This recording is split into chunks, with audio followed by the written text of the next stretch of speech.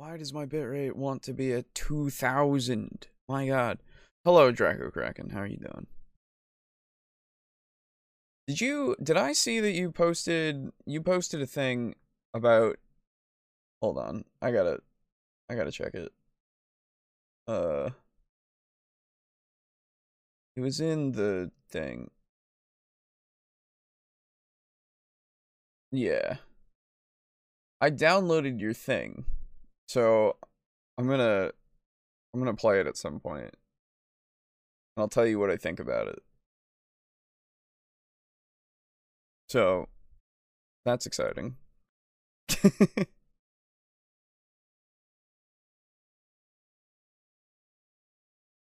I mean,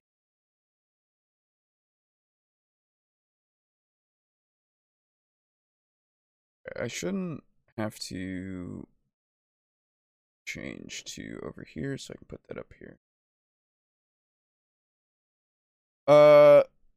It's very much a work in progress. That's fair enough. No worries. I hope parasitic fish never figure out how to swim up a YouTube stream. That's fair, Lux. Thank you. I also hope that. Welcome.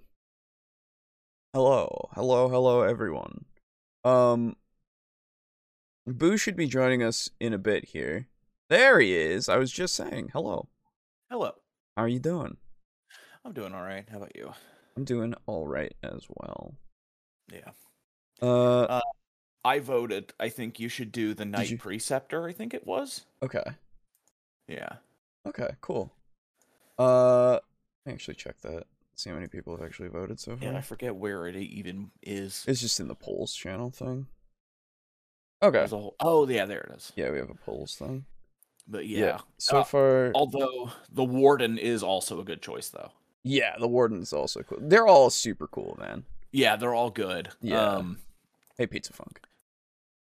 Definitely not the, where is it? Not the Crusader, though. You want more than just the Titanic feat. The Crusader. Oh! Well, the Crusader can also, if I remember correctly, if I look at this... I mean, it is good for if you want nothing but ranged. Yes, that's true. That's true. Yeah. But the Preceptor and the Warden also have almost as much range. Yes. Yeah.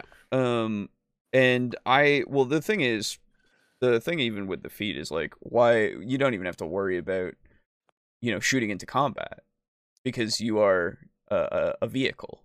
And vehicles can... Oh, that's not the issue. Oh. It's just the fact that the Thunderstrike Gauntlet and the Reaper Chainsword are just way more versatile. They are. It is true.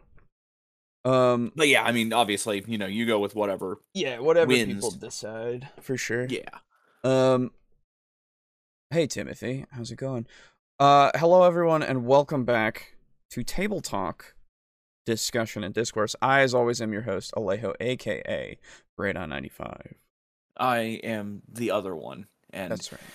The Helldivers servers are down. It's very frustrating. Not to mention this, the other thing that's fucking annoying right now is that I uninstalled Baldur's Gate 3 last night, and there was an update, and it's updating, and the update is 140 gigs. Yeah, I updated it the other night. I only had like a 70 thing. I think you have a couple that aren't. Yeah, that you didn't probably. Get, for sure. Yeah, probably. Hello, Colbite. I don't recognize you. Oh my god. What's up? Have you been here before? I feel like it's my bad if I don't remember. It has if it has been quite a long time. But if you are new, welcome. Hey. Yeah, so we were talking about it a little bit in the beginning there, but there is a poll up in our Discord if you want to choose the knight that I build and that I will paint on stream. It is there. I also put a post, like an actual post on YouTube, linking to the poll in the Discord. So if you want to link to that, I guess specifically, there it goes. It's there. Oh, god damn it. But yeah. Stupid. So Colbite is a friend. I told about the show. So you are new. Okay, good. Because I was scared for a second that I didn't remember somebody. And technically I didn't, because I've never met you. Welcome. Yeah, it's impossible to do so. That's right. Exactly. But yes, so the poll is up for the 6 choices. The only reason why I didn't put it on the YouTube thing to make it more accessible is because YouTube only allows 4 choices for images and 5 choices for text. And it's dumb. Hello. Yes. I'm very disappointed in you. Why?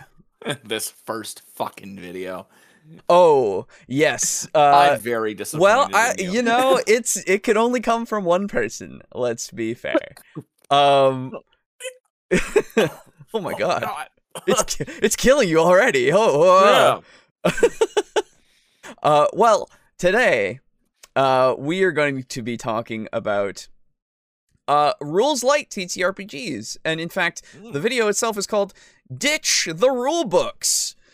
Why rules light TTRPGs are better. From Dungeon Craft, Professor Dungeon Master himself, telling us why rules light are just better. They just are. Which rules light's fine. There's nothing wrong with rules light RPGs.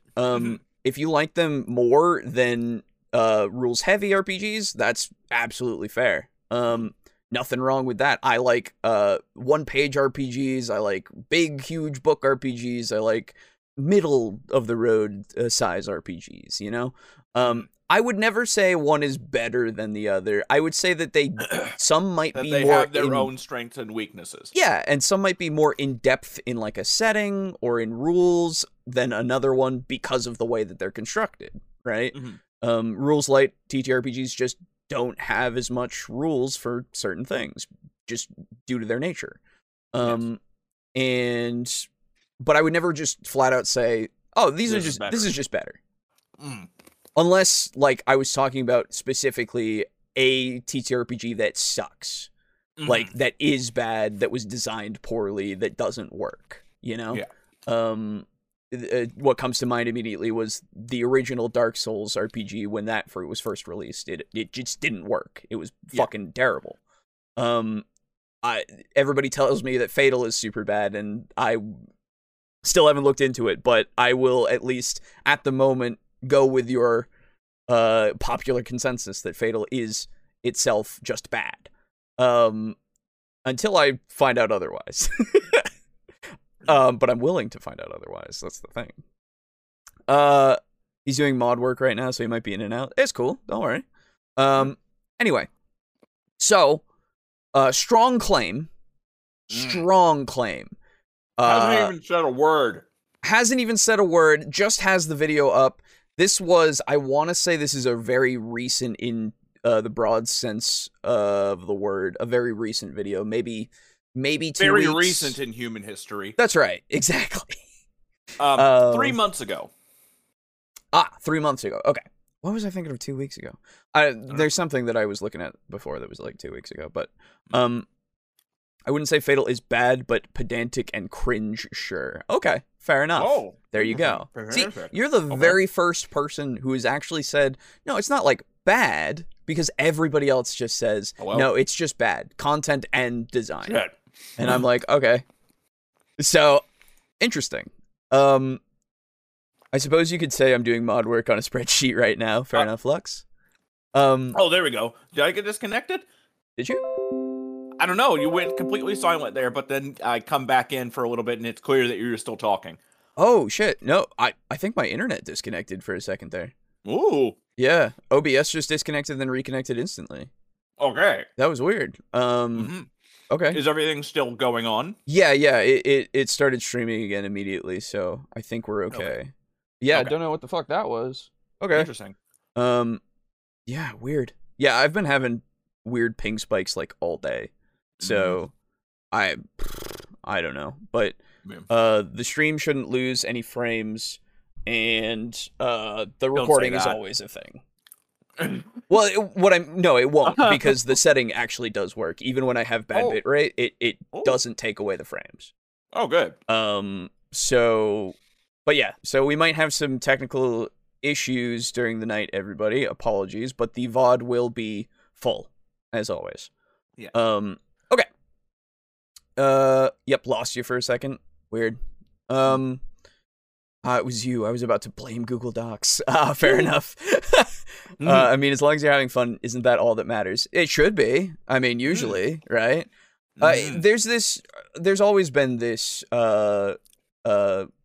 mentality that rules heavy systems and rules light systems should battle it out, and one should be superior to the other because we have to have things be better, one better than the other for some reason in this hobby, in this space. Yeah, for some reason that is something that just happens, which is annoying, but at the same time, I get it to a degree. I want to be doing the better thing, right? That's the mentality. I want to be doing the best thing.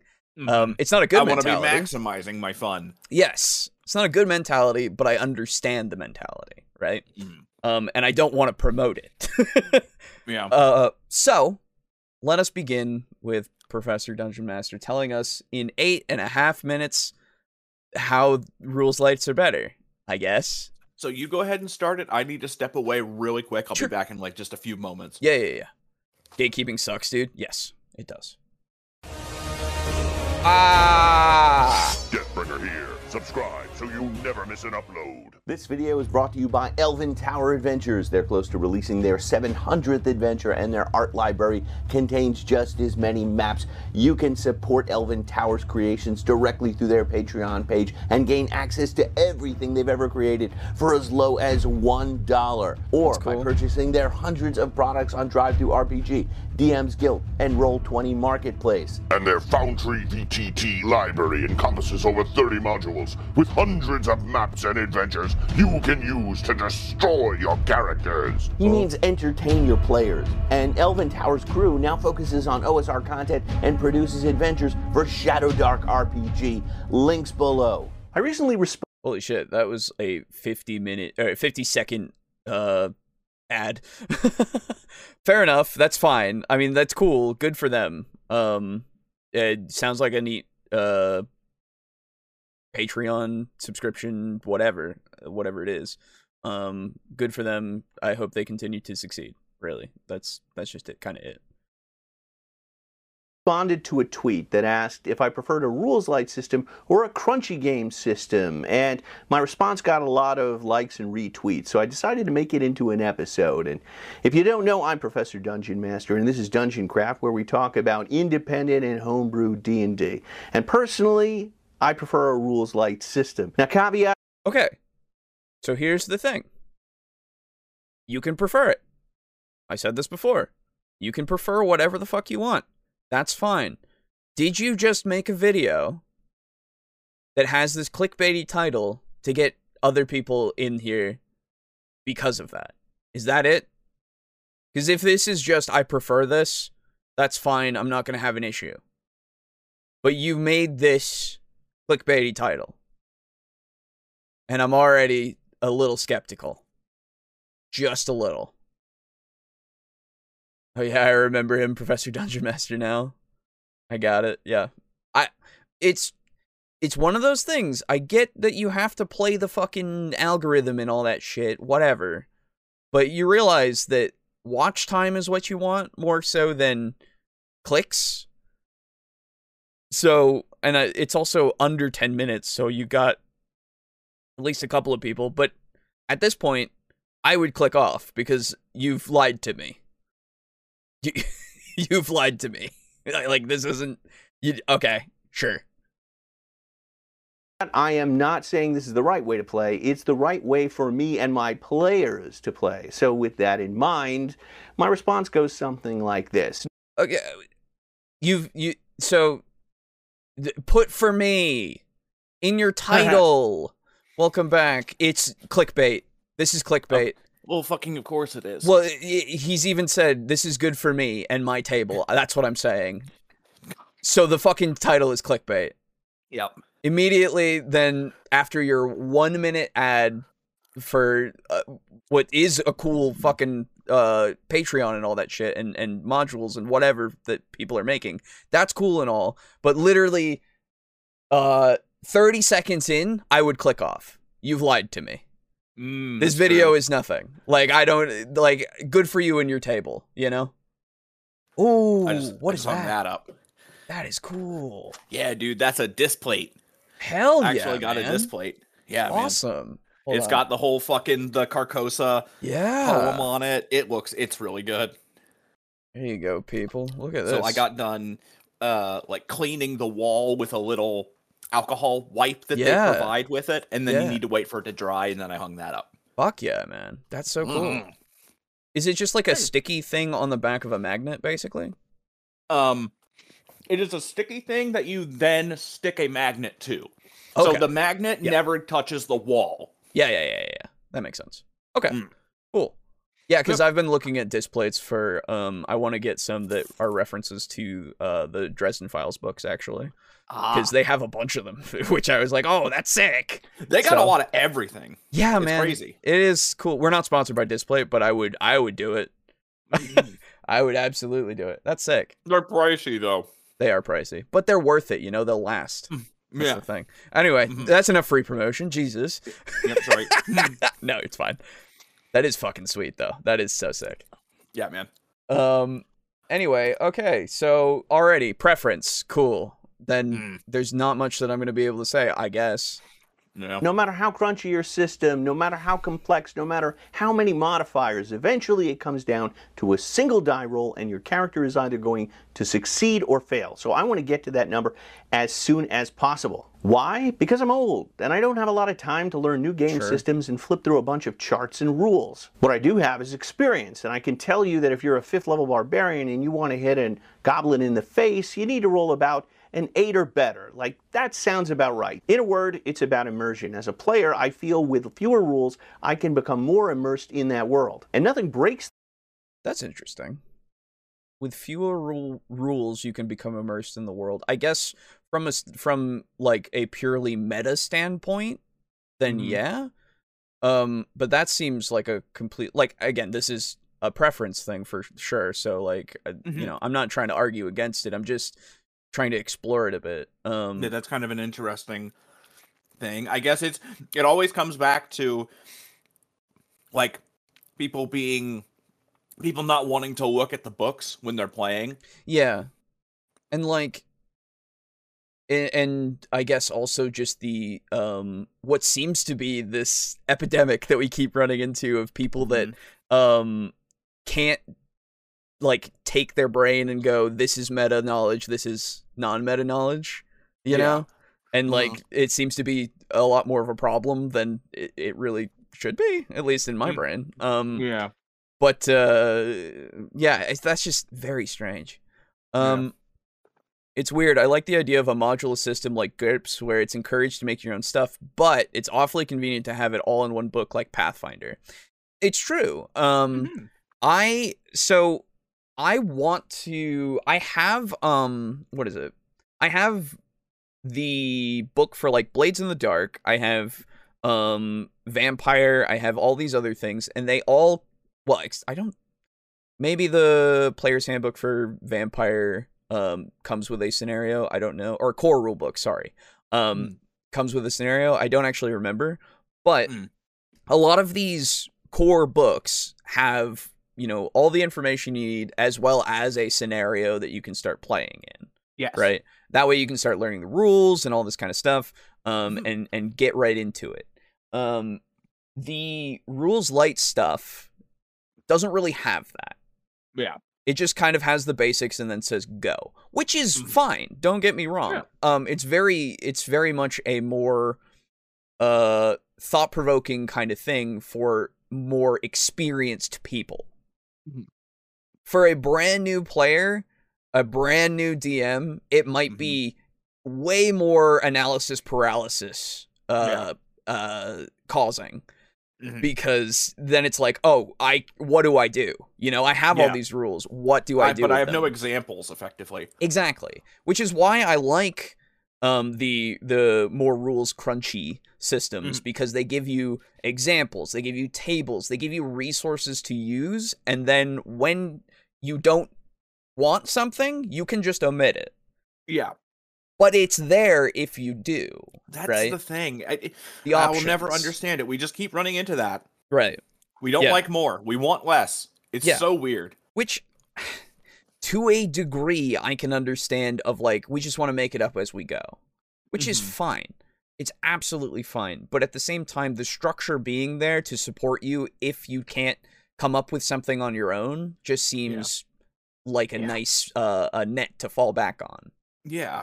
I wonder if so many people seem to run into this. We don't like more content. We want less. Sure. I wonder if we are the outliers because we're also video gamers, and it seems like a lot of the people that produce D&D content actually don't do a whole lot of video gaming, and we see how shit the video game industry is nowadays. That is also true. Yeah. And we're like, no, stop giving us less, give us more. And they just don't see that. Maybe. There might be some overlap because, I mean, a lot of the other content creators that we come across that do seem to do a lot more gaming in general of video gaming. They do seem to have this same perspective of, at least they are like, no, these are options, you know? Yeah. But I don't know. I really don't know. It's weird. It's just one of those things that it also might be. He did bring up age, and I see Timothy said, "You're never too old to learn." Let me shut that down now. That's true. I agree with you. That's a very good point. I agree with you, but I will give him this. He did say, "I don't have the time to learn a new system." That I can understand very much because you might have a very busy schedule, right? True. If you choose to make time for something, that's great, and you can actually get to learn it. It will take you that time, though, and you have to manage it as best you can. So I can understand that aspect. As you get older, you might have more going on that you need to actually worry about and all that kind of shit, right?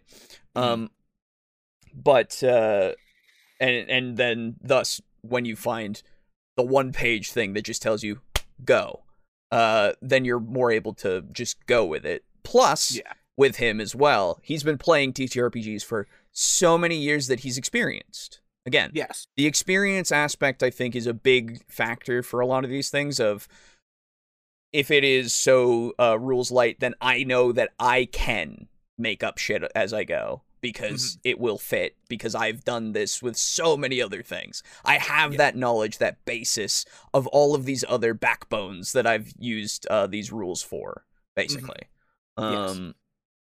So, but yeah. Yeah. Because, like, on the one hand, yes, but on the other hand, I think I lost it. I lost it. Never mind. That's okay. Variety is important. Boo brings up a good point with the gamer thing. Yeah. Variety is a big thing as well. I don't know. It's one of those things. I don't know. And don't worry, when I say that, I'm not saying like, if you play D&D, you don't play video games. No.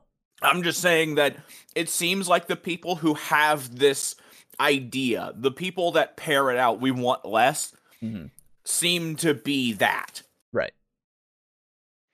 The immersion, like waiting for my turn. Like a rule like in 5e Initiative, everyone rolls a 20-sided dice, and everyone's got the same +3 dexterity bonus, but each point of dexterity only makes a 5% difference, and it takes about 2 minutes to sort out who's going when, and to me, that's just too long. I agree with my YouTube. 2 minutes, really?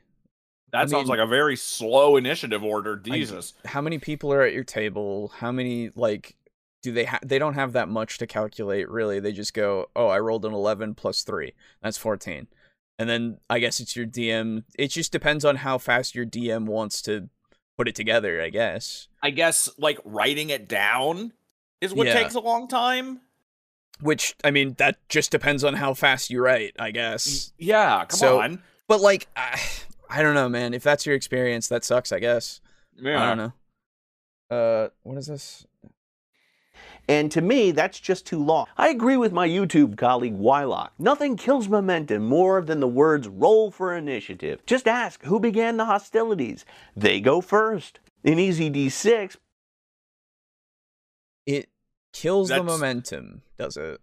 I I don't understand that either. When I hear roll for initiative, I'm getting pumped. Yeah. I'm getting excited. Yeah, we're going to go into combat. That means that this is going to be a scenario where I can use my abilities, and we get to see I might die. Fucking that would suck, but at the same time, oh man, what a dramatic turn in the story, you know? Like yeah. There's all of these things that go through my head of the scenario of trying to figure out, okay, how big's the room? What are the things in the room? Is there anything that I can utilize effectively or utilize with an ability or something to create an interesting opportunity for myself or my allies? What can they do on their turn? And if they get a turn before me, can they set something up for me? And like, you have so many possibilities that kind of come down to it. And not to say that you can't also have that in things where it is literally, oh, they start first, so then we get to go after that. Okay, we can figure it out from there. Because you can, for sure. But it doesn't take away from that, at least in my mind, and I don't see how it could. Yeah. Unless you are literally just thinking of it from the meta perspective of, all right, we now have to stop for a second and all figure out our initiatives, roll the dice, write it down, get it set, and then get back into character. Yeah, you know? like, jeez. And it's like, well, yeah, that is what we have to do, but I'm not thinking about that, like, actively, really. Yeah. You know? It's not going to take me out of it because it's just a thing. Whenever people mention these long initiative times, I get so confused. Don't you guys have just have a notebook off to the side to keep track? Yeah, that's the thing, right? You're right, Traffic Kraken. Why do people? If you're playing online, you have even better options. We use an initiative tracker that lets me put it in fucking seconds. Yeah, it's very true. Why do people hate rolls so much? It's such a big part of the game, isn't it?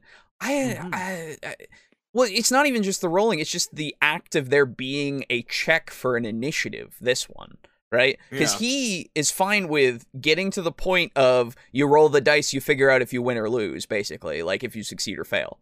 That's the fun. That's the part that he's like, I want to get to that part. Where it's like, yeah, I also want to get to that part, but there are steps there. You know, there are factors that I want to take into account just so that it like all flows together in a way that feels natural to me. You know, but again, if that is your preference, I just don't understand. Yeah.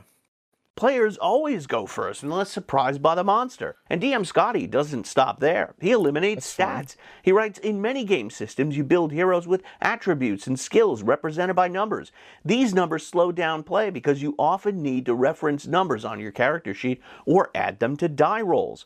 Easy D6. But they're usually like low numbers that you've already added up most of, so you don't have to, like, it takes literally like 5 seconds. Apparently that's too much. Okay, this is always the thing.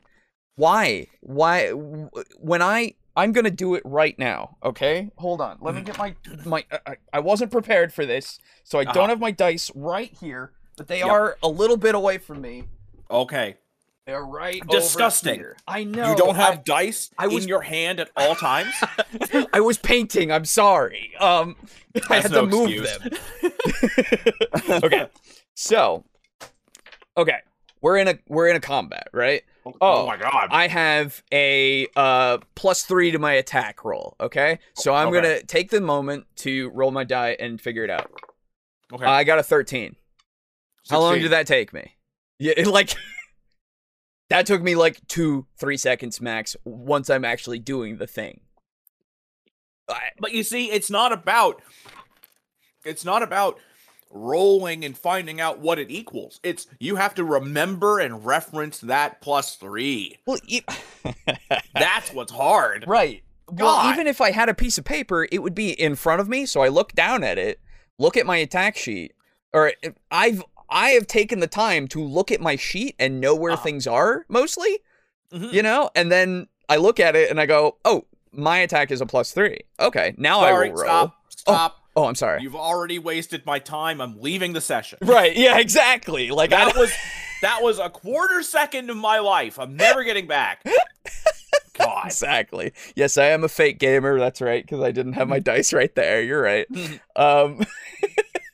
But like, I don't understand that. Literally in a session, it will take me, if this is not my first time, it will take me about 5 seconds to get through the thing once I've decided what I want to do. You know? And before that, if it's taking more time to decide what to do, well then start deciding what you want to do before your turn comes up, right? Yeah. But I will give you, of course, if something happens in that space of time before your turn comes up, it could change everything. And then you have to figure out what you need to do from that point, right? Which that will take some time, but that's just kind of how it works with strategy, you know? Yeah, things change. Constantly changing battlefield or whatever it is. You know what's sad to me? Like, as you're going through your spiel here, yeah, I'm just imagining, like, I'm envisioning Professor Dungeon Master and his group, and they're sitting down to play a game. Sure. And Professor Dungeon Master gets out, like, an egg timer. And he fucking turns it to, like, 3 hours, 4 hours, however long he runs his sessions. Sure. He points at the egg timer and says, okay, guys, we need to do X before this ends. Right. Otherwise, it's a bad session. And I'm like, can you not just let things happen at the pace they're going to happen? That's the thing, right? I am of the mind that taking your time with this stuff and letting it all happen as it does is probably the best way that you can play any of these games. You would think that if you were so experienced as he is, because obviously he's been playing games forever. Yeah. You would think that after all those years of experience, you would just be willing to let the session happen at the pace that it's going to happen in. And exactly. if you're already setting aside time for the session, why do you have to be so rigid with, you know, stuff needs to happen? You're all there to have fun. Yeah, I can understand it if your fun is derived from accomplishing goals, right? If you don't accomplish as many goals as you wanted to, then you'll have less fun. If that's how your mind works with it, sure. I understand that. But at the same time, I feel like I understand we have limited time, okay? I get that. And you want to get as much fun in as possible before that time is up. So maybe it is as simple as you just want to get through things so you can do as much as you can with the limited amount of time that you have for your sessions, right? It might just be as simple as that of like, dude, I just want to hang out with my friends and just do things. Just keep going, you know? And not really have to worry about life for a while until the time is up, you know? Like, I could understand it that way.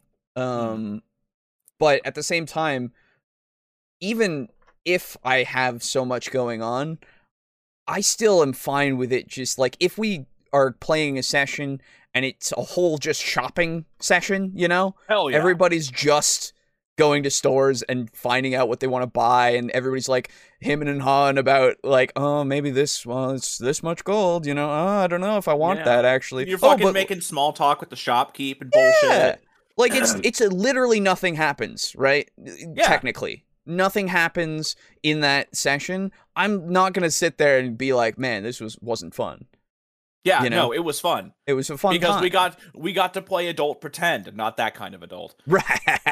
Right. Well, unless you're into that. But yeah, so it's just, I don't know. I see it from both sides, I guess, if the side that I'm seeing on their side is the one that I described. Now, there's another way I can see it as well. Sure. Now that you say that. Yeah. If he is super busy, and it's not like he can do a session every week or every month or something. If he gets one session every 3 months, I can understand it then. Yeah. Oh, for sure. That would also absolutely make sense. Yeah. So, like, there are scenarios where it does work out and it does make sense that you would have this mentality. And maybe one of those, if it was more explained to me, then I would be like, yeah, okay, I get you, for sure. But at the same time, I don't know. creating a video that really just hammers in this needs to be faster. You know, just making it so that we all need to go. So we all need to be Zoomers and zoom through everything. Everybody's got fucking Subway Surfers on the sidebar. Yeah, everybody exactly. has turned on Subway Surfers and it is running in the background. Yeah, exactly. Like if we really need to get through things so fast, then like I don't know if I want to like keep having that mentality continue to be perpetuated. You know, because like I really, really like taking my time. Taking my time is one of the best things that I can do with most of my experiences that I have, just because then it feels like I'm not rushing through it and I'm able to enjoy it, you know? Yeah, because I mean, hell, real life, you gotta rush. Yeah. Nowadays, you gotta fucking rush. It's nice to be able to slow down. Yes, I literally, when I go to work, I go there early. I don't feel like I'm doing enough, so I will start working before I clock in so that I can get things done, so that I can continue to get things done during the day that matter more. Like, I rush through the things so that I can get to the other things that are more important. And that's a lot of that time that I have to do that. But when I get home and I go and sit in my chair, I turn on YouTube and I just sit there and watch a video or something that's like 3 hours long or more. Then I'm like, oh, fuck yeah. This is the best. This is it. This is what I'm here for, you know? Anyway. Yeah, it's fucking sad, isn't it? Life sucks. No, it's not that bad. No, not the numbers. They scare me, rules light supremacist. How did the painting go, by the way, Alejo? I started to cramp up after 3 hours, so I didn't really actually finish, but with the things that I did, yeah, I'm carpal tunnel sucks, man. Yep. But I had fun while I was doing it, so that's really all that matters. Also, that character blurb is wild. If you let your players do max damage with any weapon, they will use a screaming rubber chicken and then will want to bring in the prop. Not saying that's a bad thing. Oh, yeah. Even when using spoons. Yeah, I get you. The Roderick little thing there. D&D speedruns might be a thing. Sounds hard. So I assume that maybe there is something of like a speedrun kind of thing of going through adventures, you know, like modules and shit. Maybe that'd be interesting. Actually, I would love to. Well, see I mean, that. hell, that's effectively tournament modules. True, actually, yeah. That's basically what that is. It's just slightly different. Yeah. I forgot that those existed. Just like I forgot. This is off topic a little bit, but I heard the word Starfield today. Okay. And I literally had forgotten that game came out. Yeah. Like it completely got out of my mind, and as soon as it was brought up, I was like, holy shit, yeah, that did exist, didn't it? Yep. Wow. It still barely does. Yeah. Anyway. Dude, that game came out of the womb and was immediately executed by Baldur's Gate. Oh, yeah. Oh, nobody 100%. gives a shit. No one cares about it. You're right. Professor Dungeon Master, have more fun faster, damn it. Hey, I mean, I'm fine with that. If that's what you want, that's fine. If that works for you, go for it.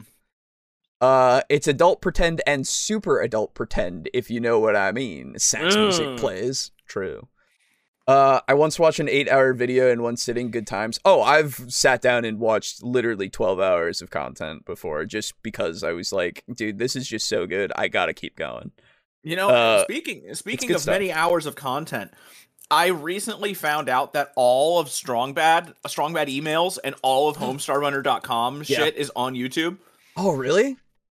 Yep, and Strongbad emails, if you watch from the beginning to end, because there's a guy who uploaded all of them. Nice.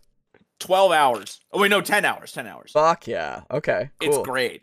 I now have something that I can binge. I've been rewatching old videos that I've watched before that are like an hour or too long because I've just been like, these are really fun. I like these. Yeah. But yeah. Dude, Strongbad emails and Homestar Runner shit is so nostalgic for me. That's fair. That was the shit when I was a kid. I never watched it as a kid. I never had like I never saw it. It just God. Yeah, it never came across. I knew about it. Yeah. But it just never came across my, like, eyes. Well, if you watch it, I'll just let you know that the first couple dozen are pretty bare bones. Oh yeah, but toward the end, I can imagine. they start getting really good. Yeah. It's like how any series really starts, you know. It's like it's the concept and like perfecting the concept and then going from there. Well, I say any series, but I suppose what I mean is most series of quality. Yes. Speaking of series of quality, did you see that they're making the new making another Deadpool movie? I did see that there's a trailer out. I haven't seen the trailer yet. It's Deadpool and Wolverine, right? Yes. I think that's what it's called. Yeah. I haven't even seen Deadpool 2 yet, actually. It's a good trailer. Okay, cool. Yeah. Well, I just hope they don't fucking ruin it. Like, they've ruined everything. I don't think so. Not for this one, because one of the lines in the trailer is a bunch of dudes show up at his door, and they have, like, these weird, like, glowy batons. Okay. And he's like, whoa there, buckaroo. And he's like, he turns around, closes the door, and like,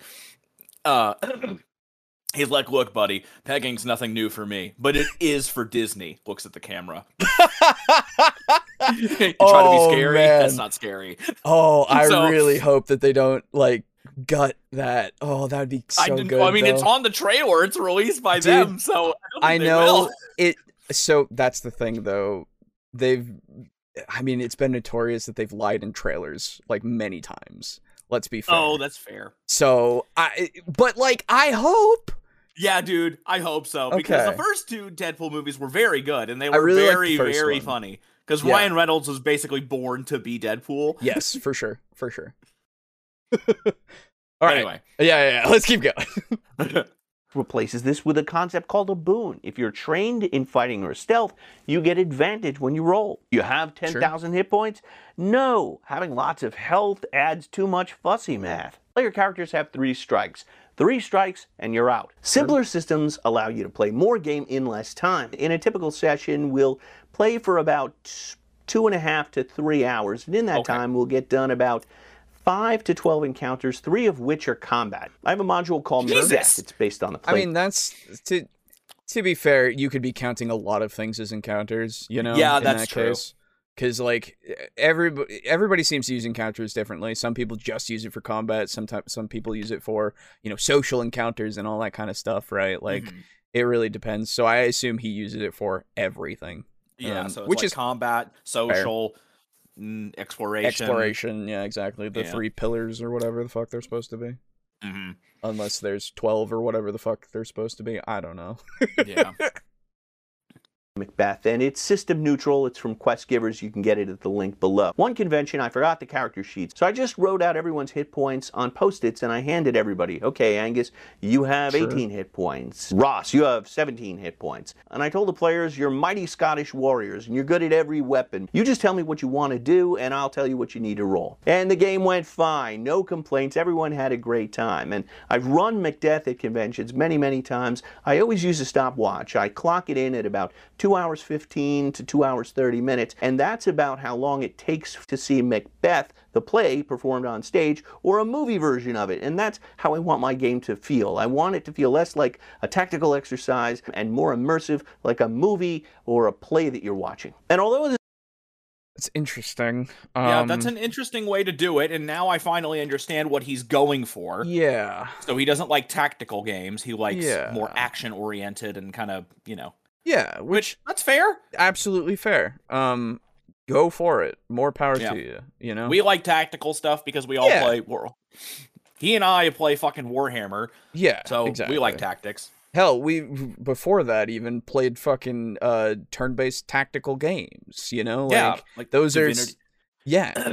Divinity, Baldur's Gate 3 now, fucking before Valkyria that. Chronicles. Before that, for me, it was Final Fantasy Tactics A2 Grimoire of the Rift on DS. That's a very, very long title. It is very long, but it's pretty good. And I played Valkyria Chronicles. I love those kinds of games. Yeah, those games are that is one of my favorite genres of games.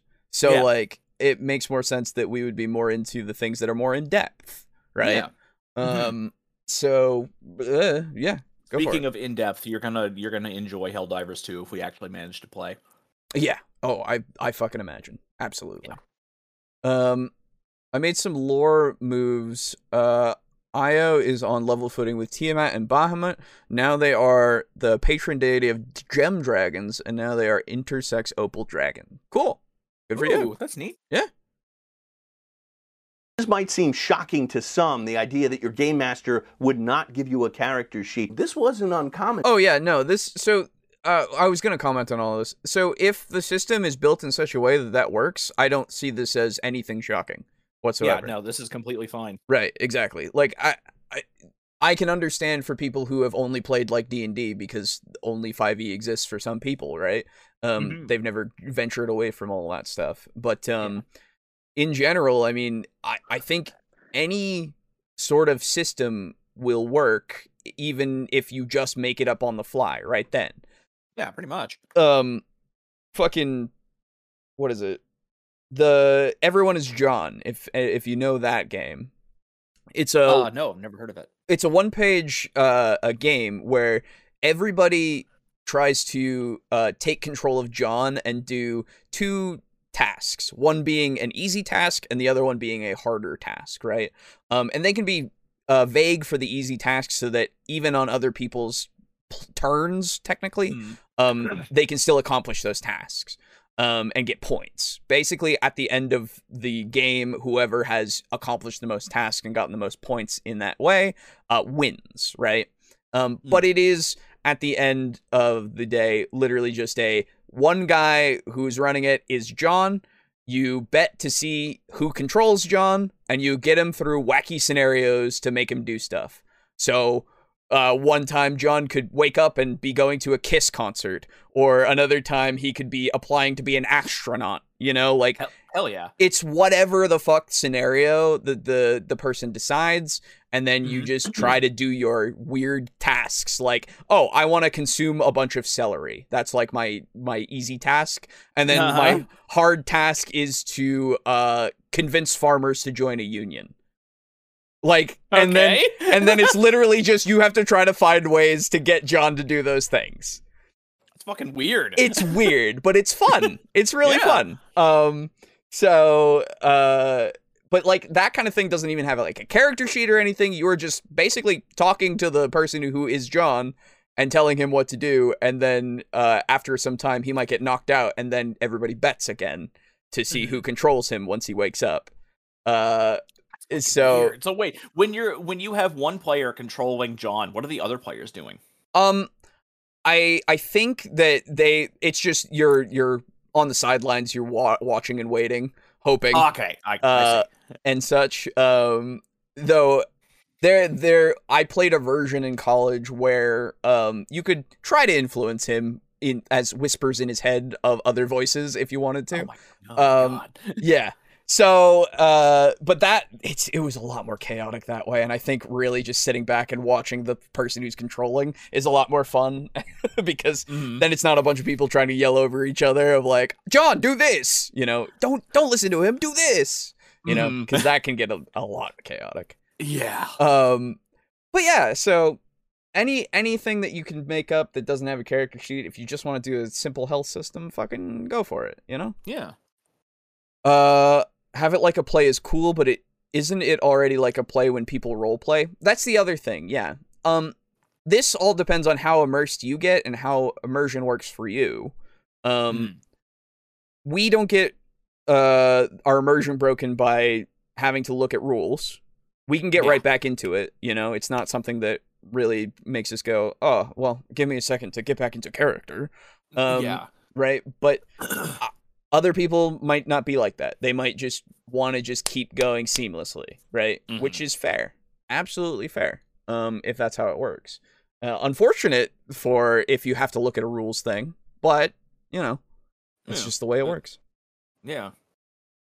Back in the 70s, some GMs just kept track of everything. Some didn't even let their players read the rules, and you could read all about it in John Peterson's excellent The Elusive Shift. I personally prefer simple character sheets. This is Merc Bori. 4 stats, 12 equipment slots. Index Card RPG, all the bonuses are clearly labeled. In Mazes, you get 3 edges, 3 things your character does well. You still have to fucking look at the numbers and reference them. Yeah, I was going to say, this kind of is against what you were saying a little bit, but if it's literally the more simplistic the character sheet, the better. I guess. Then that makes more sense to your point for why you like it.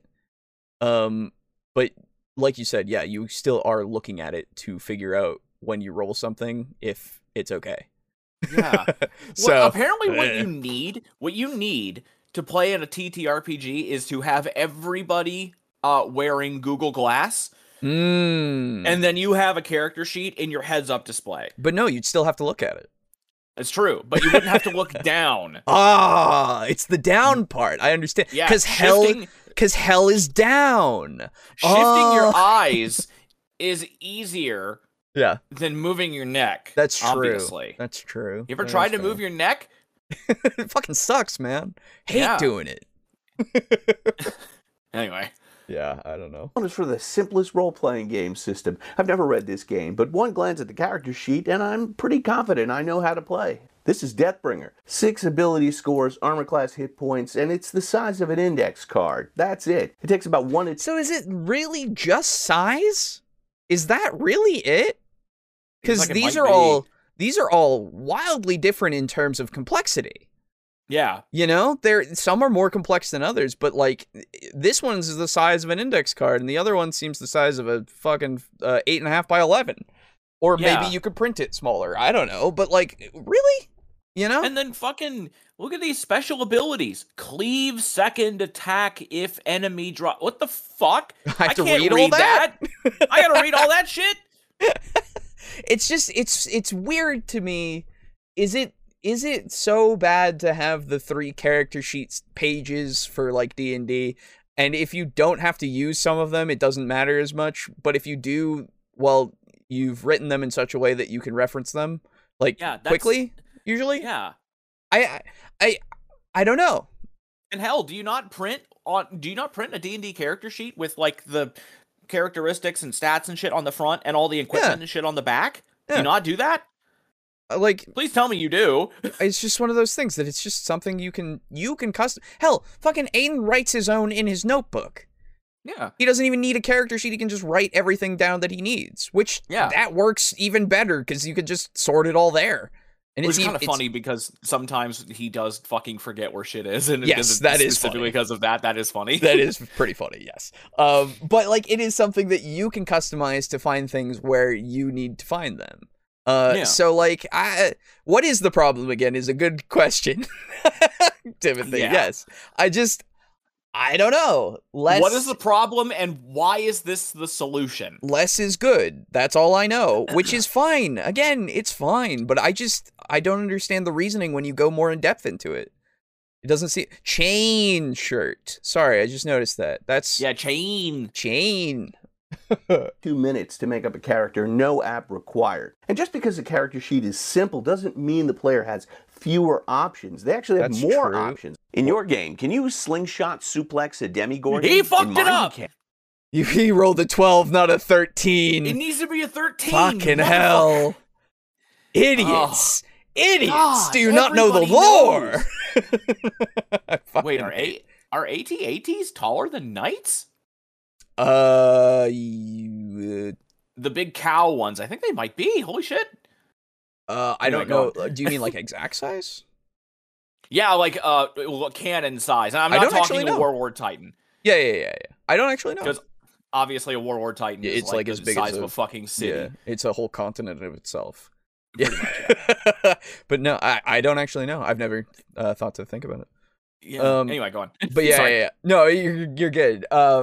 But like, okay, so at the same time, I agree that there is technically more that you can do because you have no restrictions, but you will come up with them. Yes. You know, because if I can do anything, that's kind of insane. Yeah, because then it's not even because I'm going to be a dick about it. I'm going to eventually start testing that. Yeah, it's just something that you will do because you got to find your limits. You know? Yeah. You have to find your limits. You have to know what you can and can't do. Yeah, and like, the thing is, if I'm in danger, I'm going to do whatever I can to get my character out of that danger. So you better fucking believe I'm going to start doing some out-of-pocket shit. Yeah, exactly. Like, that's just how it works.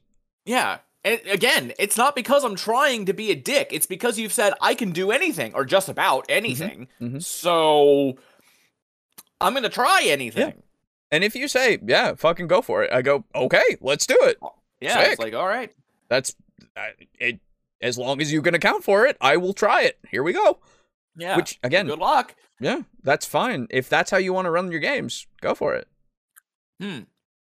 And you just tell me what you want to do, and I'll tell you what you need to roll. And someone in the comments inevitably says, well, a rules light system might work well for a one-shot, but not for an extended campaign. To which I reply, yeah, but they're wrong. If they say they're wrong. They're wrong. I don't think. What the hell are they talking about? They're wrong. Yeah, flat out.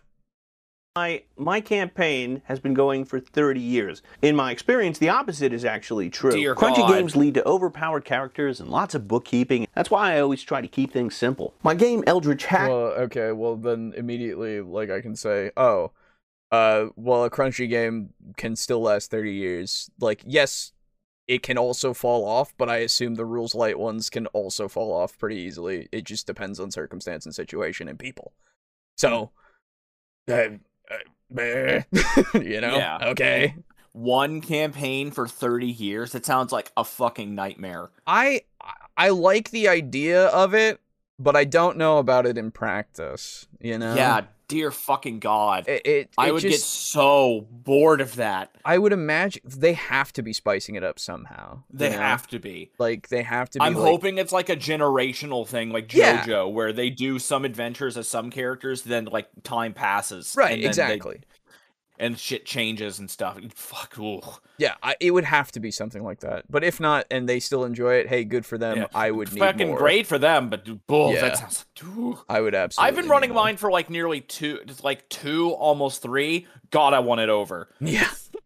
It's not because I don't like it. I just like I've been here for fucking ever. I want to do other things. Yeah, I get you. Guess I'll put this spreadsheet up for now. Okay. In practice, 30 years is too much. This isn't a marriage. Oh my God, it is. They're married to D&D. Hey, August. That's right.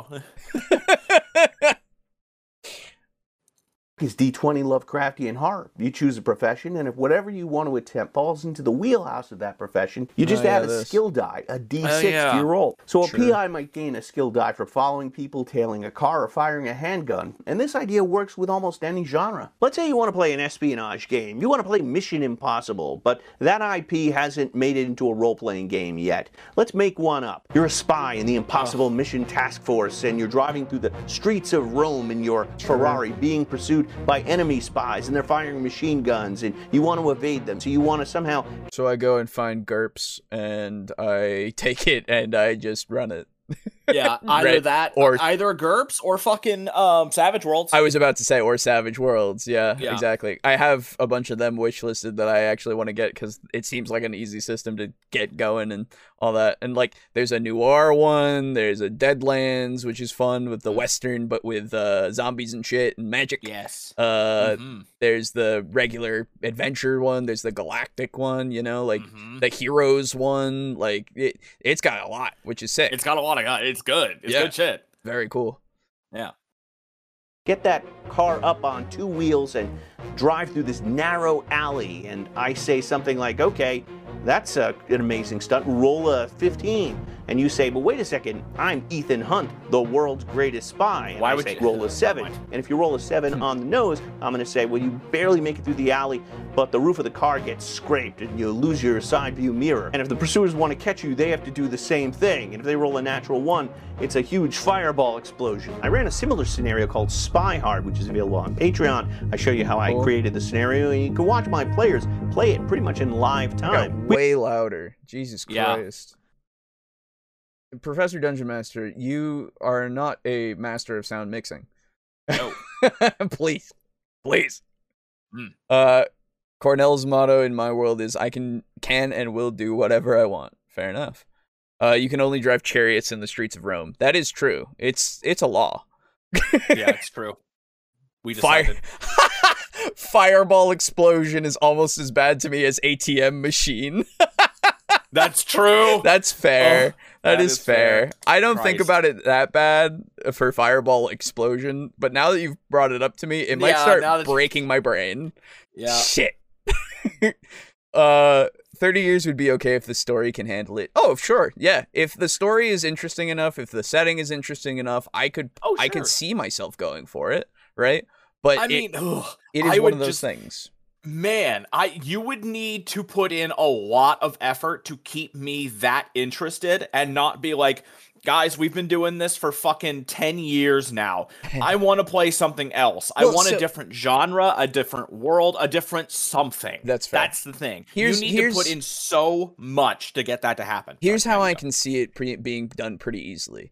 Okay. You're doing it like you could do it generationally, or you could just have it be that you're playing it once every few months, once every month or so. Okay, so yes. And during the time you're playing it, you are still doing other things in between sometimes for different sessions, like just being like, let's do something else today. We can get back to this, but let's just do something else today. Because 30 years is a long time, and I have to imagine that they've done other things in between. It's 30 years overall, just as a generalization, not 30 years consecutively. You know? Dude, I'm 31. Right, exactly. That'd be my entire life. Exactly. That's right. And yes, I know I said 31, but I don't have any memories until I was about 7. So it actually would be more than my entire fucking life. Exactly. Playing that. Exactly. So, motherfuck. Right. So you know what? They play a session a year. Yeah. It could be. That's the thing. That's the only way that I can see it being feasible. Yeah. Right? But anyway. We have shootouts, car chases, high-stakes gambling, and it's pretty much run with me saying, okay, roll this on a 20-sided die. Rules-like games are also more accessible for newer players. If I invite my friend over, and she's never played a role-playing game before, and she wants to play a ninja, she shouldn't have to read 700 pages of rules. No one has to read 700 pages of rules for anything. Get obviously hyperbole, but at the same time, dude, you're poisoning that well a little bit. Yeah, you are. Secondly, you're forgetting the aspect that you are running it for her. So you, with your experience, kind of are able to shape what she needs to be and what she needs to do and how much she actually needs to know immediately. Yeah. I'll be right back. I just need to use the restroom. I'm sorry. Yeah, you're good. So having the DM experience angle, that's something that really needs to be addressed. It's just a thing. I like that this ninja is clothed. Fair enough. Play the ninja effectively. My friend may not know what to do in terms... Oh, wait, sorry. Effectively? Why does that matter? To play the ninja effectively. So just so that we can, I like this ninja is dressed like an obvious ninja. Well, but so... to be able to play the ninja effectively, you mean, I guess. Because that is up to the player if they can do it effectively. Come on. Blue mask and all black? Are we sure she's not clashing here? Cornell's quest for the Rainbow Dragon Sword can handle 30 years since he has to hunt 33 different types of great worms to make it with their souls. Fair enough. Friend may not know what to do in terms of combining skills and feats for optimal success, but her character, the ninja, knows exactly what to do. But also, I'm sorry, now we're going for optimal. Why does it have to be optimal? We don't need to min-max every time. That's not something that's needed every time, unless you are literally in those games that, require it. Optimization is fun and all, but not everybody's into min-maxing, so why should it be a prerequisite? That's not necessarily the same experience that everybody wants. It might not even be the thing that your friend wants. necessarily. And maybe they get bored because of the fact that they are just the best. Failing can be a fun thing too. Doing things optimally can be a fun thing as well. Like, it really just depends on the character, really. You can play the super competent character for sure, but like, I don't know, the requirement doesn't seem like it should be there of this has to be optimal. To be able to crunch those numbers for her and say, all right, roll a 9 to kick that guy off the roof. In a rules-like game, the game master is empowered to make rulings and decisions on the spur of the moment. And contrary to the belief of some you can also, people, those decisions aren't arbitrary. The game master is using the most advanced supercomputer of all time. No, stop it. And secondly, no. I mean, I guess it is the most, technically, if we want to be, because we can create and all that shit, but fucking, okay. You can still do that in a rules heavy system. You just have, again, you have the rules there as something that you can fall back on. And if you don't like a ruling, well, then you can change it as the dungeon master, the game master, whatever the fuck you are. There's nothing that prevents you from doing it a certain way when you are the one running it. Just because the rules are there doesn't mean that you have to stringently follow them every fucking time. That's, like, come on. It's just... My supercomputer crashes a lot. Same. You're equating that the rules light system is better. This isn't even a preference thing. It's just you've said it as a statement that because it is a rules light system, it makes it so that you are able to circumvent rules. Basically, you're able to just do whatever you want, which you can still do in your rules heavy system. You can still circumvent and do whatever you want.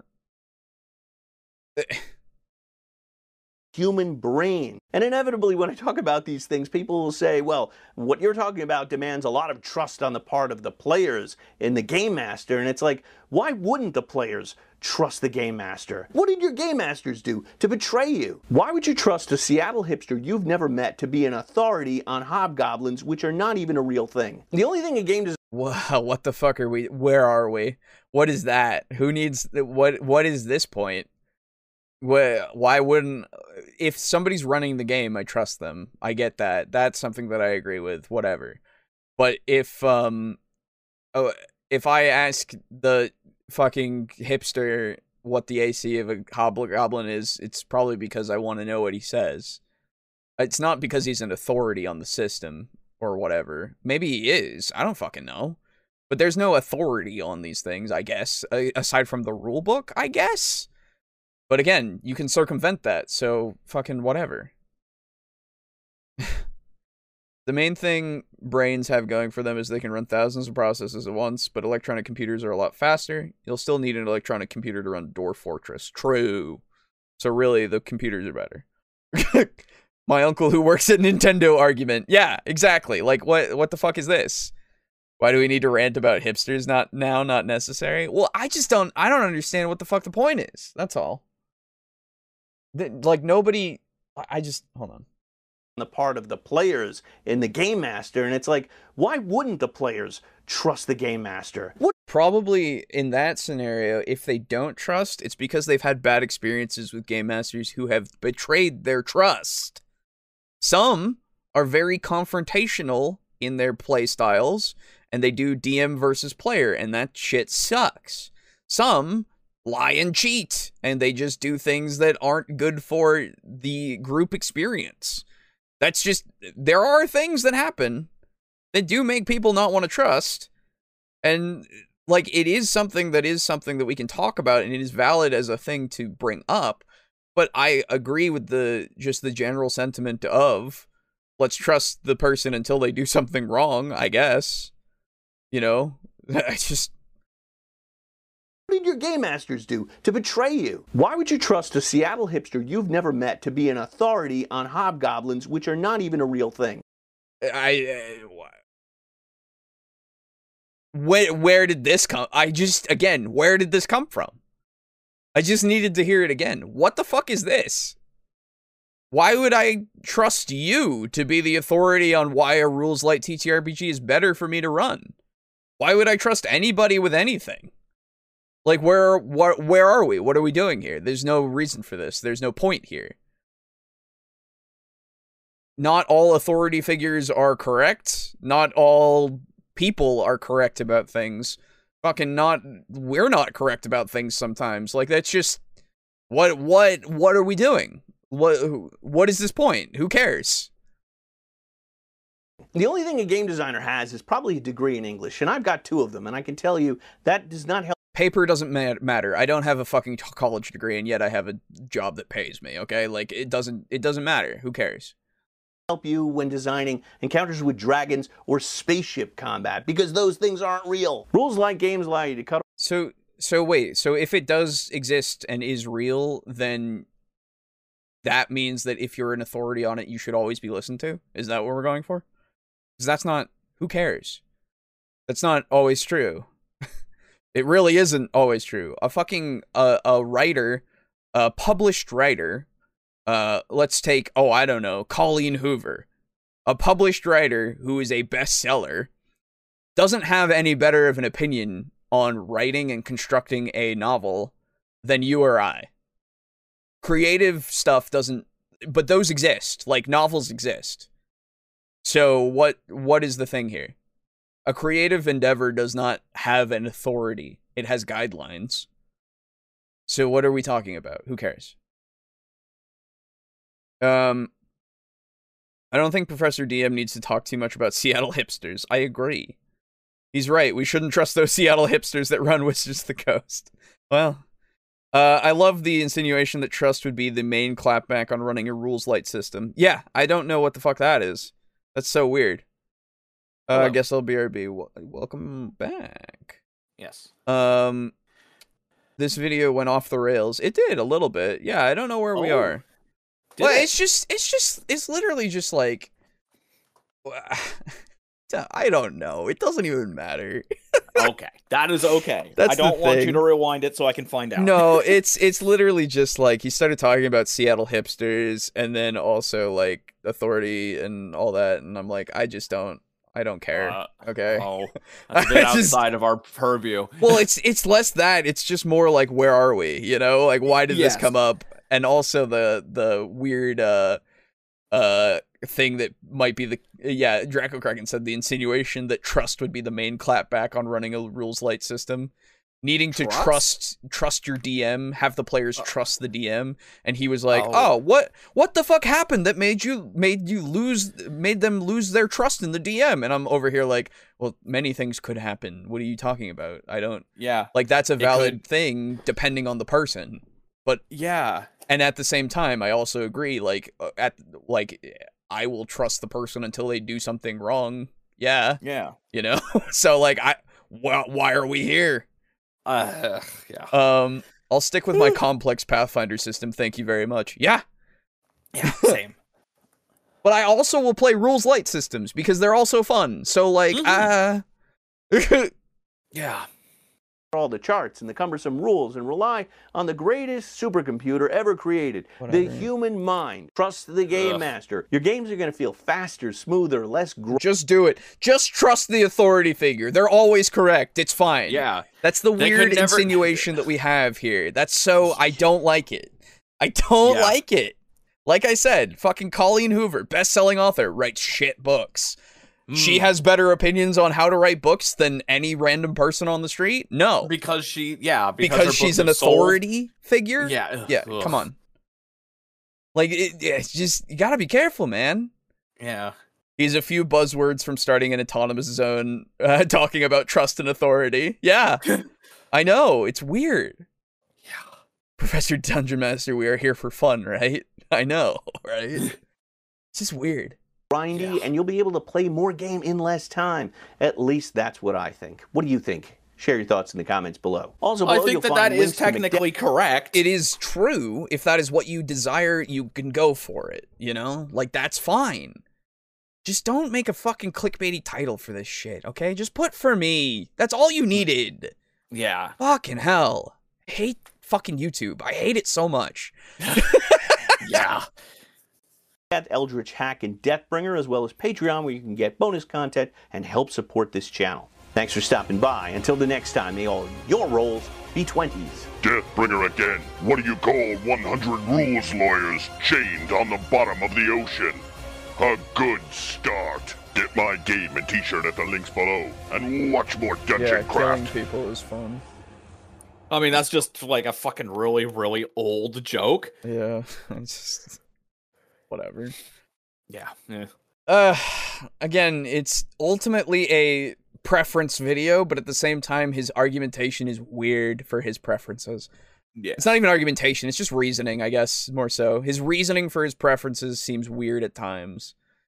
And I play whatever you want if it works for you, okay? Fucking hell. Yeah. So weird. Anyway. Really, this is just a plug for his game systems? No, I mean, I don't know, man. It's weird. Yeah. It's just I wouldn't go that far. But... I wouldn't go that far either. This is what he prefers. And I'm like, okay. Yeah. That's fine. That's good. But you made it into a clickbaity video, so I would have clicked off. Again, like I said, 30 seconds in when he says, oh, but this is all... I'm not saying that this is how it should be done. I'm saying that this is my preference. As soon as he said that, I would have been like, oh, okay, I'm out. Yeah. And clicks are not what's important anymore. It's retention. Mm-hmm. Watch time. The only reason why we watched it is because we do the show. Yeah, you got lucky. Like, legitimately, I wouldn't watch this video otherwise. Does it actually count if you're watching it on Watch Together? Yes. Yes, it does. Oh, okay. Yeah.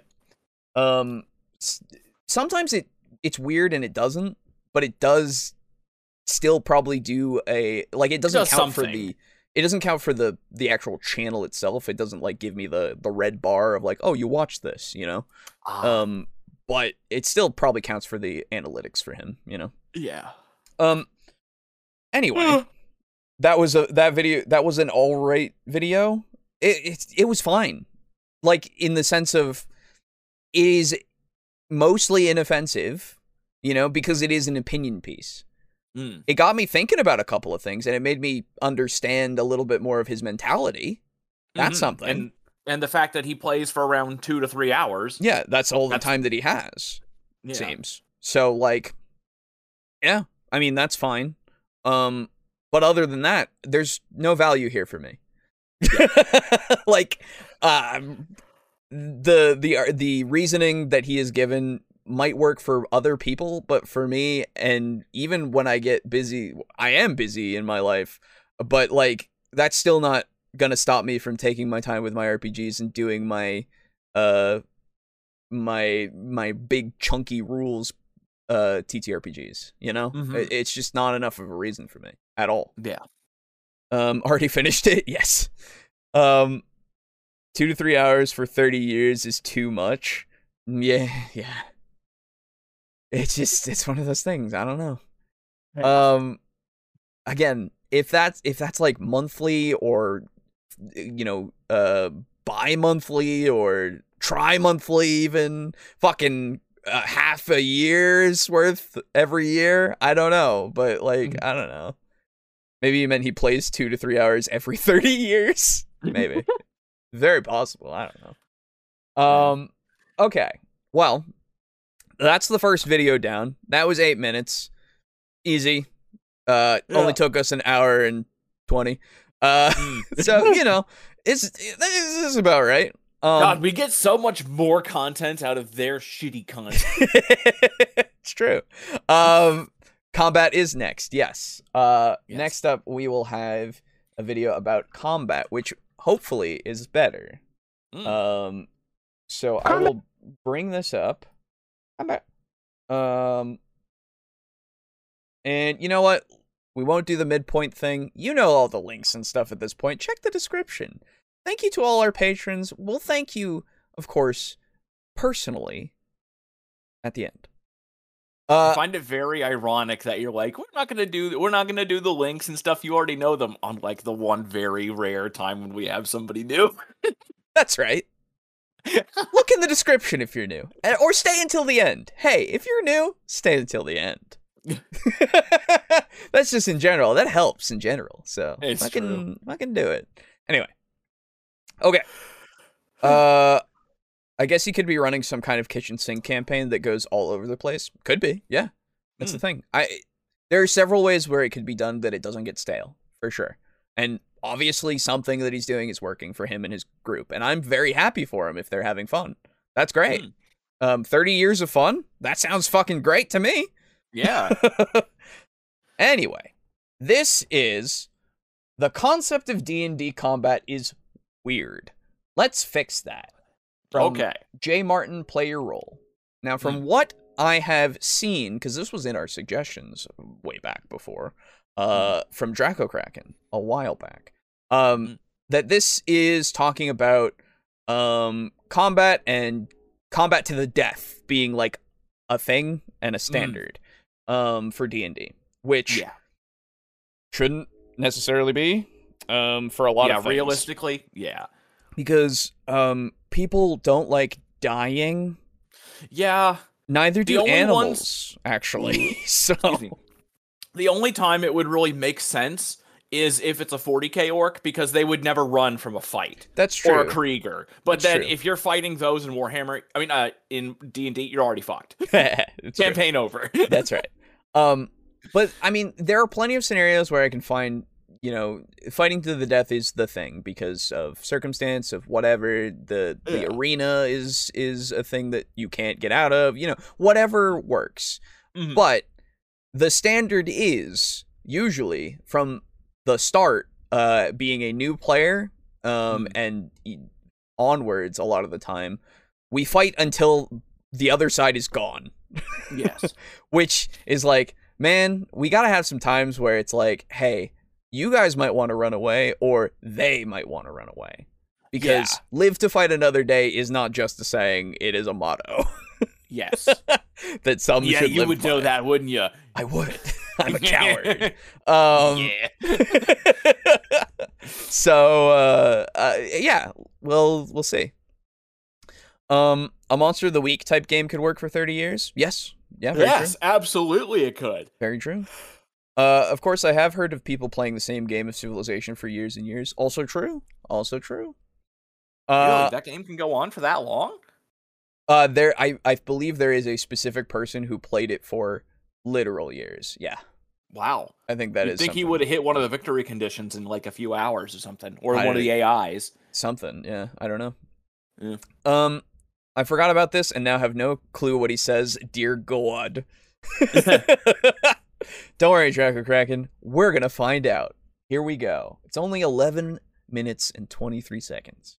Yeah. That in D&D is weird. Do you ever find it really odd that people in D&D are ready to throw hands at a moment's notice? And I know it's not necessarily not necessarily. Yeah. That really depends on the temperament, what the situation is, what everything's like. Yeah, and like what the combatants actually are. Like if they're bandits, of course they're gonna try to rob you. If they're orcs, of course they're gonna try to raid. Yeah. So like I don't know. Yeah, no, I don't. I don't think that's weird because it doesn't happen. Yeah, that's not true. Everything has a stat block, I guess, but that doesn't mean they're ready to throw hands. Yeah, I need to go a little bit further on that one. Yeah, I'll let you cook, I guess. No, it's not necessarily an original thought to say this, but like, really.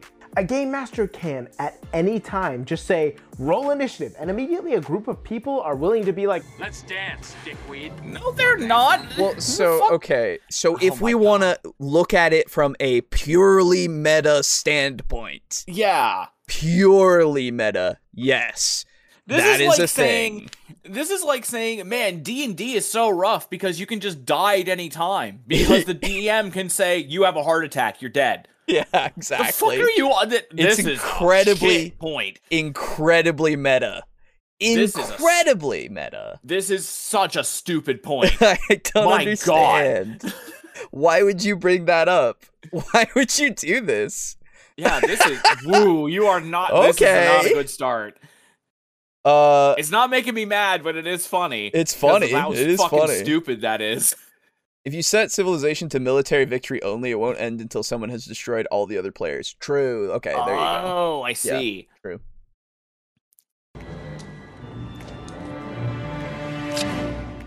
I want a polka. Come get a taste. Wow, you did a lot of this clip. Holy shit. Jesus yeah, Christ. Jesus. I'm surprised they let you do it. Holy fuck. That was like 10 fucking seconds. Yeah. What? Now, let me make it clear, I'm very aware that this is just a result of game design and mechanics, and D&D is a pretty common... No. Yeah, no, you're not backing off on that. What the fuck? No. You don't get to make such a fucking stupid comment like that and then immediately back it off. And no, and also you're blaming it on game design. That is not the game's design to make it so that everybody is ready to throw hands, I guess. Yeah. That's crazy. No, that is up to the DM. Mm-hmm. That is up to who is running the game. That is not up to the game itself. I mean, okay, technically, if we want to be incredibly technical about this, everybody is ready to throw hands because there is a stat block. Because everybody can throw hands, okay? Yes. But that doesn't mean that everybody will throw hands. Yeah, come on. And it also isn't a result of the fact that they are there means that they will throw hands. Yeah. Again, it is literally because the DM can go, hey, they're going to throw hands. Yeah. That's it. You don't blame the design for the fact that anyone can throw hands. That is absolutely a thing that should be in there for a game that involves combat. You should have the ability to such an extent. To such an extent, yes. You should have the ability to quickly go, oh, you want to throw hands? Well, guess what? This guy can throw hands. Yeah. You should have that ability, but it doesn't mean that you have to go, oh, you gotta throw hands, bud. Christ. It's so weird. This is terrible. Oh my god. Wow. He's had good videos before. This is weird. This is a strange opening. I hope we get to the part where he says, let's just not do that, though. Yeah. True point. The AI taking a bit to take itself out, but has no problem taking you out. Yes. Also, I've just been reminded, reading Expedition to Castle Ravenloft, I've already gotten the idea in my head that Kavan the Grim would end up feeling a lot like Majima to me. Fair enough. Cut hands, throw hands, true. Yeah, Talithorn tries not to throw hands. Yeah, that's the other thing. Like, you can have NPCs that just don't. Yeah. Like, anyway. Meta stance. Weird start. Mm-hmm. Focused system, so therefore there's going to be a large focus on said combat and understanding that combat is going to happen frequently in this game. However, I do think there is a large portion of storytelling and roleplay that can be unlocked if you dive further into the concept and ideas that combat is meant to represent. Truthfully, I think your entire game can evolve to an entirely different level of social roleplay if you just do one simple thing at the beginning of every combat. Okay. However, before we dive into that, let's make sure we understand just how we got here in the first place. See, combat truly is D&D's bread and butter. Is that combat well balanced? No. Well, not always, but frankly, I think... Okay, that's good. Yes, yeah, you're right. Good. Thank fuck. Yeah, because I'm not going to beat around the bush. I'm just going to say no. Yeah, no, I don't think it's well balanced entirely because of how CR works. Like, it's... Yeah, because CR, magic items, spells, all the kinds of weird fucking effects. They don't... Combat systems need to have at least a little bit of rigidity to them. Yeah. To be, like, really balanced. If you look at a fighting game, there are reasons why fighting games are balanced the way they are and where characters are balanced the way they are. And they have to because everybody has to fit... Yes. Like... They are continuously updated and shit. Yeah. And so everybody falls into these categories, and they all have the same weaknesses for at a very, very base level. Yep, exactly. So you can't do that in D&D, so it will never be balanced. It will probably never be balanced. I won't say it will never be balanced. It will most likely never be balanced. Yeah. It'll be balanced in like 10 to the 24th years. Then it's not technically 0. I'll always give it the possibility, but I won't be hopeful of it. Yeah. That's why I'm just willing to say no. Sure. Especially since it's fucking Wizards doing it, and they don't have the best track record for fucking balancing shit. Yeah. Choices. A lot of the times I mention D&D's struggling game balance, and people in my comments immediately start shouting at me saying, D&D sucks, and Pathfinder is way better. Let me respond to that with something that might come as a genuine surprise. Yeah, I know. Yes, okay, cool. Yeah. Good. Okay, there we go. Right. Yeah, I'm with you on that. Sure. Yeah. That's funny. I don't know why that's funny to me, but it is. No, it's good. Pathfinder 2e's combat system is, in my opinion, far better balanced in every way, but the reason for that is because it is massively more in-depth with its rules, fringe scenario descriptions, and in-depth character creation. And yes, that's amazing, but it's certainly not accessible for the more casual players who desire more narrative aspects of TTRPGs. Okay, so if what you mean by that is literally just they don't care for combat, then sure, I understand, because other systems focus way more on the narrative more than a combat system. So I can understand it if that's what you mean. And I'm gonna take it as that. That makes sense, at least to me. So, but you can still do that in any system. So fucking whatever. It's not something that I'm gonna dwell too much on. Yeah. Basically, what I'm saying is, everyone likes their games for different reasons, so maybe just let people like things.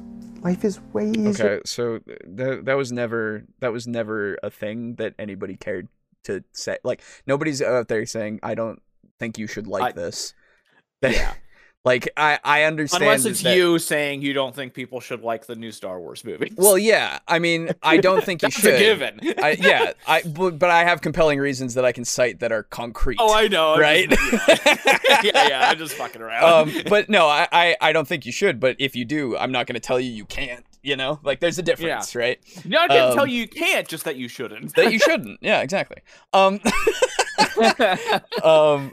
But like for this, it's like, like whatever you like. It's this hobby specifically. Sure, there are probably people that are like that because they're purists, you know? They're gatekeepers. They're lovely little dickheads. Yep. And those people, I just ignore them because they are that. Yes. Because fuck it, who cares? Yep, they do. That way. Yeah, exactly. I promise. Anyways, tangents aside, yeah, D&D's combat is not the most balanced in the world, but the system is focused on combat more than anything else. Which means, of course, the system is going to lean towards making combat happen more often than not. And thus, we get scenarios where initiative gets rolled frequently, and because the game basically encourages the mentality of initiative ends whenever the last enemy drops to 0, it means that people square up and duke it out to extreme degrees over any kind of dispute. Okay, so I agree with the latter half of the point. That what that the concept of the initiative ends when everybody's dead. That is a thing that happens often. Yeah, that's true. That is something. Unfortunate. Yeah, that's something that I will agree with. The previous half of that, you know, not going to the going into the DM being in charge of making those scenarios like more of a thing. Yeah. Sure, the players also have that power as well to start a fight. They can absolutely do that 100% of the time. But the DM also has that choice to make those things happen 100% of the time as well. So you have to also put, it's not just the system that's encouraging this. It is what is happening inside of the game. Yes. You know, like inside of the campaign. Not necessarily just the system saying, oh, there's a lot of combat focus, you should do combat a lot. Yeah. Because to a degree, I understand that, and I kind of, because of how much like the spells are focused on combat, And those take up a big section. The combat section itself is pretty detailed and takes up a big section. I want to say it's like a third of the book. Yeah, exactly. The more narrative pages are lesser in the sense of how much space they take. All the abilities and character options, those are all mostly combat focused a lot of the time. So there is a lot of incentive there to explore those options and abilities. But at the end of the day, again, it is really just the mentality that you give the players at the, like, with your tone setting, if you're running the game, as to whether or not it's okay to start combats anywhere, you know? No. Let's see. Plenty of anime sword fighters in D&D at least. True. I'm getting a call from my mother. Hang on a second. I will be right back. She's upstairs. No? Okay. The joke was that he's living in his mother's basement. That was the joke. He's not, though. I thought it was a little bit funny. He's probably muted me and the whole stream at the moment. So I'll tell him the joke when he gets back, though. Don't worry. And I'll explain the joke, so that way he gets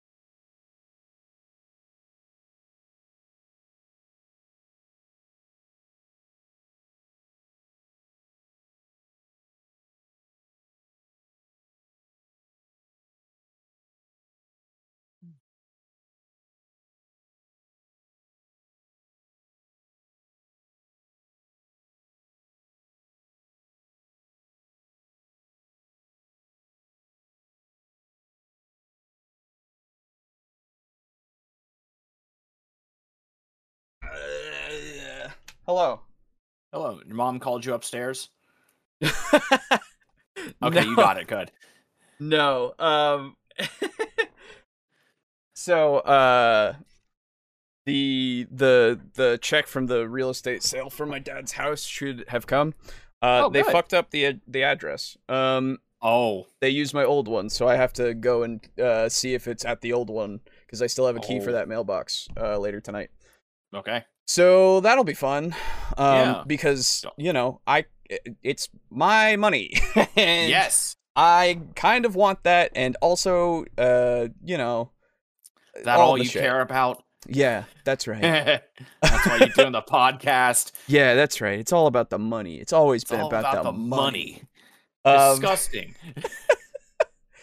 Anyway, so that's a whole thing, and hopefully, nobody says anything to me while I go over there later. Yeah, and hopefully nobody robs you. Yeah, that would suck. Though they would get in a lot of trouble because it is addressed to me specifically. So I mean, that's why they would be robbing you. I know. But what I mean is they would, it would be a federal. Can't do that. That's illegal. I know. It would be a federal crime, though. So they could go to fucking federal jail. It would be fun. That doesn't stop package thieves. The fucking cunts. I know. They fucking suck. God. Anyway. Those are the one kind. That is the one group of people that I would straight up fucking blow their head off with a shotgun if I had the chance. Yikes. I'm being dead serious. I would kill you. Sure. Let's see. And yet I don't. It's just them. It's not actually all thieves. It's only package thieves. Gotcha. Lots of things came in. Oh my god. Cornell's quest would be a problem for Talithorn since Cornell needs great worms for his sword. Talithorn might have to throw hands then. Fair enough. I wonder if that's true. How many pages of Pathfinder 2e are non-combat adventure rules? There's a whole section of lore for the world. I know that much. So there's quite a few. A lot more than he's implying since they talk about other modes of gameplay outside of combat. They literally have rules for exploration and social mode. That's fair. So does D&D. Technically. It's not like super in-depth, but it's there. Yeah. Nothing wrong with being a basement dweller. True. Yeah, no, I told him that joke earlier. Yeah. Before I knew that you would before you had actually walked away, I tried to make the joke, but then you dodged it. Yeah. Caves are greater than basements. True. No one's more based than someone who lives in a basement. True. Based on what? No, oh. I hate that one, dude. Basement dwellers living the dream. I wish I was a basement dweller. True. Yeah, fair enough. It's always air conditioned because it's just colder underground. That is true. Air conditioning by Mother Terra herself. Tub of popcorn from Christmas. Nice. Papa is back. I am not your father. Okay. Well, let's get through this video so that I can go and get that. And get his money. It's so. I know. It makes me so mad that because literally we sent my new information of where I live now, so many times to them. Oh my god. It's so annoying. So, but anyway, okay. Yeah. But yes, it might not always be to the death. It still is always wildly blown out of proportion. And I think, honestly, a large portion of this is because that D&D lacks a morale mechanic. And many TTRPGs and even past editions of D&D, at least in some cases, morale was the system that was used to decide when enemies would run away. Because it doesn't make sense to constantly try and fight to the death. However, in D&D 5e, this system is missing, meaning that enemies will blatantly and stupidly fight people who are way more powerful than them just because they can. Because there's no system that encourages them to run away. The system does not have any bearing on the intelligence of the character within the game world. Yeah. What I will say is that because there is no system, some people just might not even think about it. That's the thing. That's the problem, right? Yes. It is literally just, for the new time players, there's nothing there to tell them, just so that it gets in their mind of, like, even thinking about it. Oh, people, like, don't want to die. Yeah. Which is a weird thing to, like, have to make some people think about, but it is something that I can understand. If it's not spelled out and there, they might not even fucking have a wisp of an idea that it's a possibility in the system, right? So, I agree with that point at least, but that isn't the point that you made. Yeah, that's the problem. Yeah. So no lore tonight? Probably not. Sorry. I after we're all done, I will probably just have to jet. Wow, I haven't used jet in a long time. Yeah, man. It's good shit. It is. Good word. But it's the DM's job to determine the intelligence of the opposition and the importance of their survival, and if they comprehend it. Nothing to do with morality. True. Also true. It's just... I don't know, man. No. It's not... Oh, my God. It's not morality. It's morale. So morale has nothing to do with morality. Yeah, true. Which doesn't make it, which sounds weird, but morale is effectively their state of mind. If they have low morale, they are, they will want to run away. Yes. Or surrender or just whatever. Yes. Think of it kind of like a morale check in Warhammer. Yes. The thing that used to be the thing. Yeah, now it's Battle Shock because nobody ever runs away. Exactly. Which honestly makes a lot more sense in Warhammer. In that world, yeah. Yeah. Because if you're a guard and you run away, you get fucking shot. Yeah, you're instantly executed as an example. Yes. That's okay. Just checking. Funny to see fucking Space Marines. they shall know no fear, and they fucking run away. Yeah. It's great, dude. I will admit that mechanically running away from combat is really hard to do without DM intervention. Mechanically, it really depends, right? Yeah, honestly, what I do, because I do that all the time, actually, in Devils and Dice and the stuff that I run. I essentially am just like, if I'm playing as the bad guys, and I usually am, because sometimes I've got, friendly NPCs. Yeah, I know. If people are losing... They will, and they look around. If they can see that is happening just by turning their head, which, as we've already established, is quite difficult. It is really difficult. They will start to change their tactics. There was actually a boss that showed up in the most recent session. If you haven't seen it, I won't spoil it, but it was toward the end of the session, and it was like, oh shit, the guy that I was working with is dead, and I am trapped. This is not good. I am changing my tactics. I am no longer fighting this. I am calling in my trump card. Yes. And then that didn't wind up working out, which, good for the players, bad for the boss, but that was kind of the idea. So it's really not all that hard, actually. You don't really need a system. You just kind of need to think, well, what can this person see? Have they seen, all their friends get fucking axed?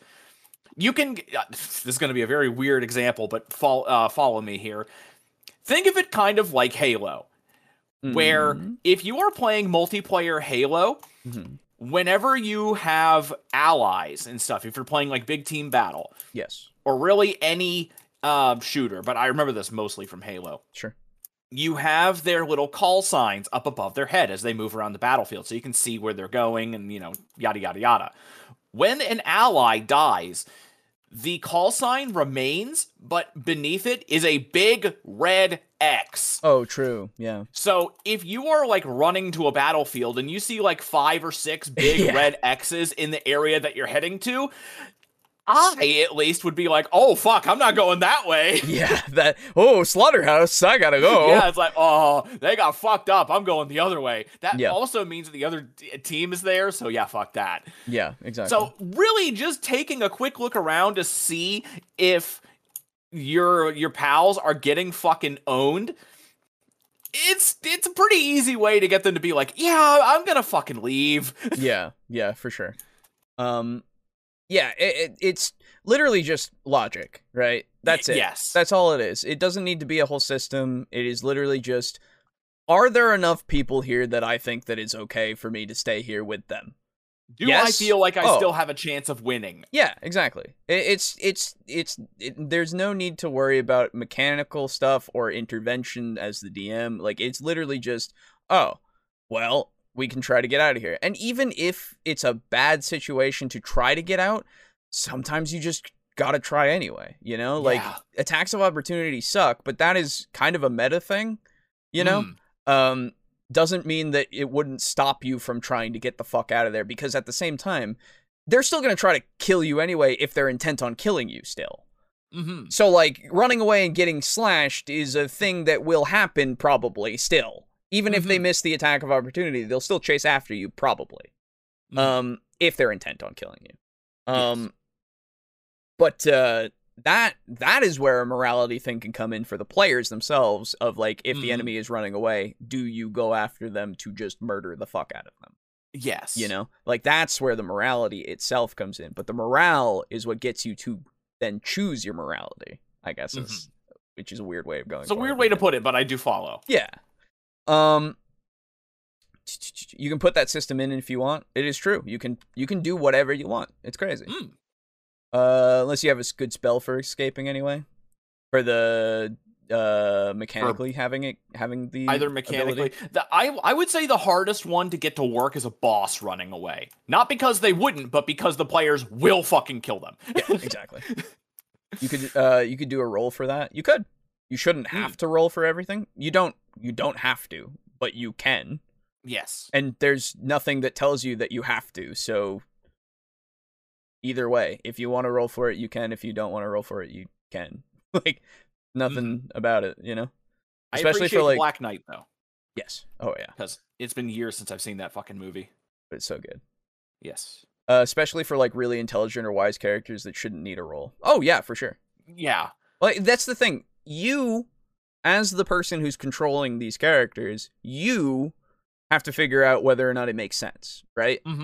If they aren't, like, super intelligent as an animal or somebody who has been, I don't know, mind controlled or is drugged or something like that. Yeah, exactly. That kind of stuff, then I would be like, oh, okay, let's do a roll to see if it still stays in the fight. But if it's somebody who's completely there, who's super intelligent, who wants to survive and maybe find a different way to go about this, even when they see they're losing, then it's like, oh yeah, no question, they will try to leave as soon as they see that it is not going their way, you know? Hell, it might be even turn 2 when they see that their big, like, opener just didn't do shit, you know? Yeah. And, like, that's usually something that you do before you even get to the point of going into an encounter of, like, this character wants to live. This character wants to fight until it dies. This character isn't a character, it's a wolf. And if it loses, you know, half of its pack, it might reassess the situation, you know? Or if it gets enough of a wound, it might just bolt, because wounds are bad. Animals are smarter animals. than you give them credit for. Oh, absolutely. Yes. A fucking any kind of wound for a predator is a death sentence, usually. Yeah. So usually they just gotta get the fuck out of there. Have you ever seen a fucking cheetah get quilled by a porcupine and then it just limps away to die? It's literally that. Yes. 100%. Now, granted, it was stupid to try to eat a porcupine, but, you know, food is food. Yeah. Yeah, that's the thing. Sometimes you don't have a choice. Yeah. Aside, worthy adversary. 'Tis but a scratch. A scratch? Your arm's off. No, it isn't. Well, what's that then? Holy shit, we're doing the whole thing, like, huh? Seriously, consider. Hey, these guys over here seem like easy pickings. What do you say we go ahead and get them for a few coins? Really? The people decked out in magical gear and adventuring weapons? Those are the ones that you're gonna consider easy pickings? Yeah, because they got all that heavy gear, it's gonna make them slower. Well, it's hard to argue with that logic. Let's do it. A few moments later. Hey, give us your gold or we're gonna... Sounds of burning and screaming will then play at this point. I'm not gonna play any of these sounds, I'm just gonna have you saying them. Oh my god, what have you done? You lit him on fire. It's just a little fireball. You're never gonna be the same again. It's just... Are you crazy? Yeah, we get it. So here's the thing, man. Some people are idiots, though. Like it is. Some people are Fallout raiders. That's right, exactly. Like, I get that it doesn't make logical sense all the time, but there is an internal logic to people and how they think of things, because that literally, seeing somebody decked out in heavy plate armor, they might go, "Oh, I'm faster than them," Yeah. Like, and he's not wrong. That is not necessarily wrong. They just don't know it yet, right? Yeah. So that is a very possible scenario. Yeah. Yeah. I mean, hell, if you were to take that situation in real life, if you had, like, the hyper-fast rogue and the heavily armored knight, the rogue only needs a single good stab. Yeah. And that knight is going to go down. Yeah. So, it was just fireball. It's just a cantrip. Don't worry, man. It's not a big deal. It's just a cantrip. It's just 1d10 damage. Okay, it's okay. You should just take a short rest. Yeah. That makes no sense. Why is Dear that fucking here? God, dude. Learn comedic That timing. went way too long, man. Way too long. Please. I stopped putting sketches in my videos. I feel like there was a reason why. I should really trust my gut. Oh, okay, yeah. So you learned it before, but you did it anyway. So you did it anyway. Okay, all right, great. Okay, thanks. all right, cool. I get the joke, but for fuck's sake, you could have made it funny. shorter and better. Like, you just could have. God. Regardless, there is a common scenario. A simple, relative dangerous scenario that immediately advances to committing war crimes with little attempt for de-escalation. That's what happens in D&D with combat. This being said, however, I think it's important to acknowledge that this is because the system seems to clearly encourage this type of behavior. I'm not putting any judgment on any players for playing this way, which leads to the solution I alluded to earlier.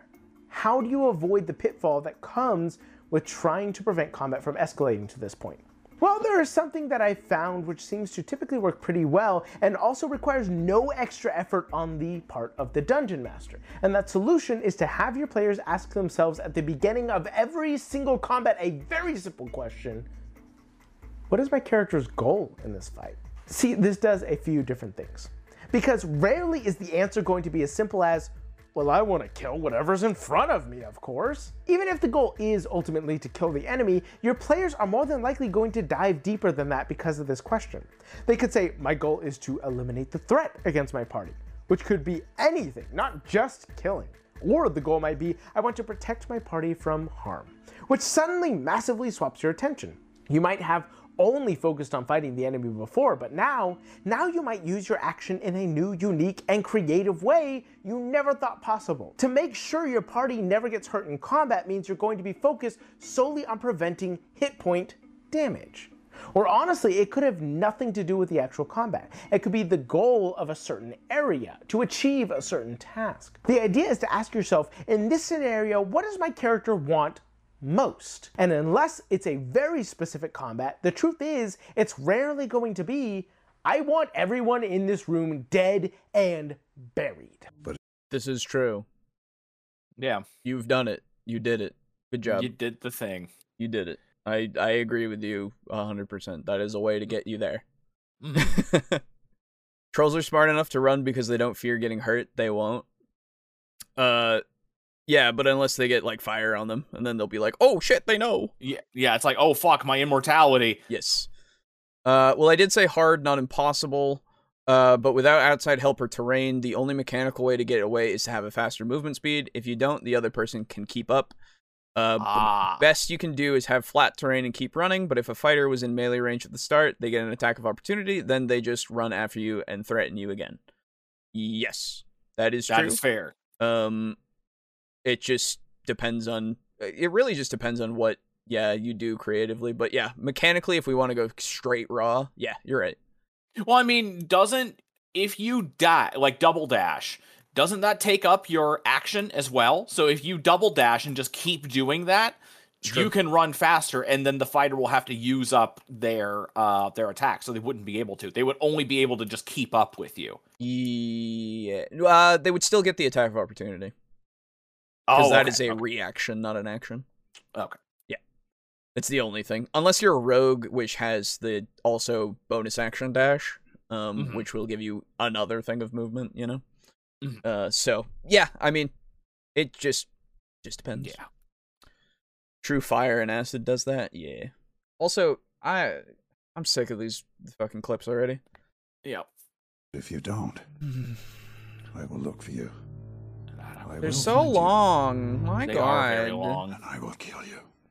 It's funny because recently, in the process of scripting and researching this topic, I stumbled across one of Pointy Hat's videos, which I will link in the description. To be fair, not all of them are bad.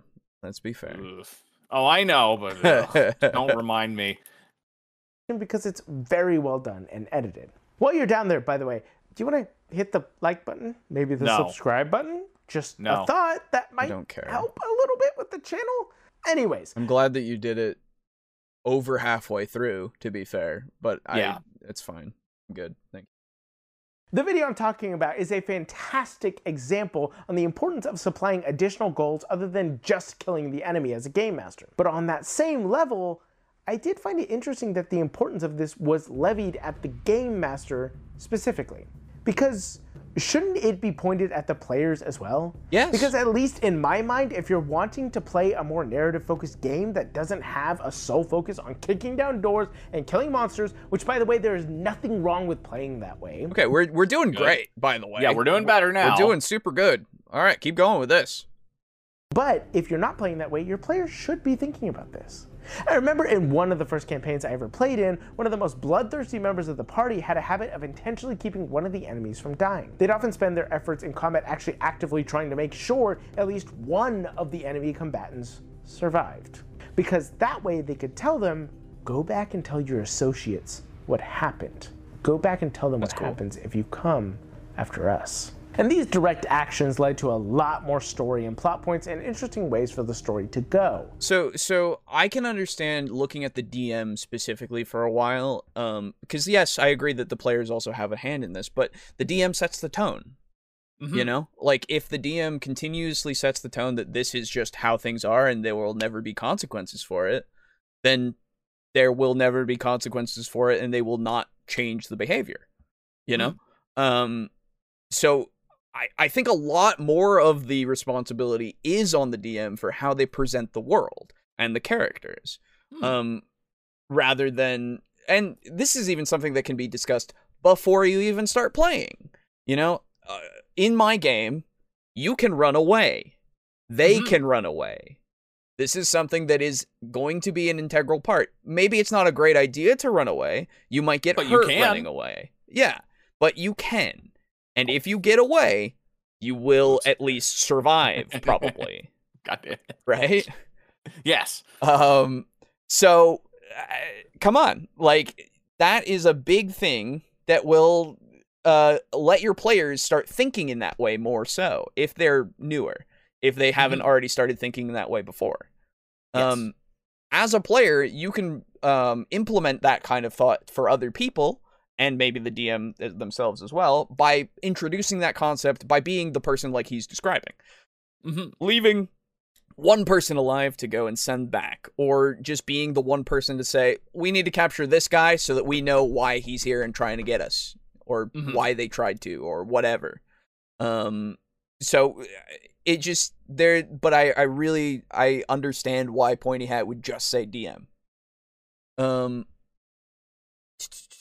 But if the person does not have fire and acid, that troll will just keep coming. That's one of the reasons I love them. Yeah, but even so, if they get down low enough, they might back off for a bit, you know? Yeah, because even though the troll probably knows that it's fully immortal, it probably still is hurting. Yes. And if it's like losing the fight and getting its ass beat, it's not gonna die, but man, this fucking sucks. Yes. I think my video gave Boo nightmares. That dragon video was shit. It was bad. Terrible. Was that Pointy Hat? That was Pointy Hat, yes. It was Pointy. Okay, yeah, no, fuck that. It was a bad video. Yeah. Suddenly, honestly, I would say one of the worst outside of a Garibay video. I wouldn't go that far, but I would. I don't think so, because there have been other contenders for sure. Oh, sure. I'm not saying that there haven't been. I'm just saying that it also is one. I don't even think it's on par, though, because some of them are a lot more direct with... That's fair, I suppose. With, like, this is the wrong thing. This is the wrong thing. Whereas that one was like, there's actually, ooh. So, you see? No, now that I'm thinking about it, literally having all intentions of dragons completely wrong, not delving into... Yeah, no, you're right. Yeah, not delving into any of their lore other than the Horde, and still not understanding that silvers are essentially that. Yeah, and completely misrepresenting dragons. Yeah, no, you're right. Yeah, no, it's just about as bad. Yeah. Attacked by random bandits, we were getting attacked by people who were very aware of what we were capable of because it had been reported to them. Was it a smart move? Not really. Was it a fun, interesting, and narratively focused decision that could move the plot forward character-wise? Yeah. No. Yeah. And that's what I find most interesting more than anything else about this topic. You can almost always add more layers, more interesting scenarios, and more fascinating consequences, so long as you keep one specific question in your head when creating combat encounters: why? Why does your character want to do this? And the natural consequences of asking such a question leads to combat no longer being just about rolling the biggest number and doing the most damage, although that will still be a factor, but now it is about juggling everyone's goals, watching a web of interesting decisions develop, and creating, well, a far more interesting and dynamic combat.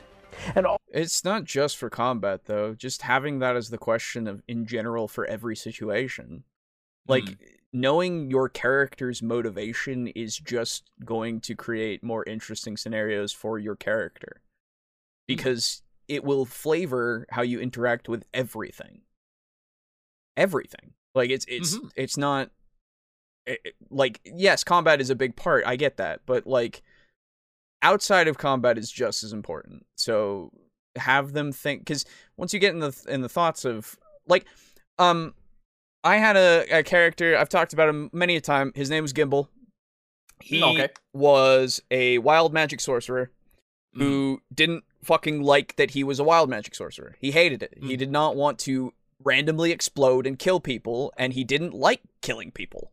It wasn't good. In fact, the first time that he did, in the game when I introduced him, I had him curl up in a ball and cry, because he blew up a random innocent person by accident because he killed a bandit guy. So, like, it was traumatic. And his goals were really to entertain people because he was a traveling bard. He wasn't a bard class. He was just a traveling bard. He was a bard as an profession. As a job. Yeah. Yes, that's a profession. Yes. And he would use the minor magic that didn't set off his wild magic to enhance that.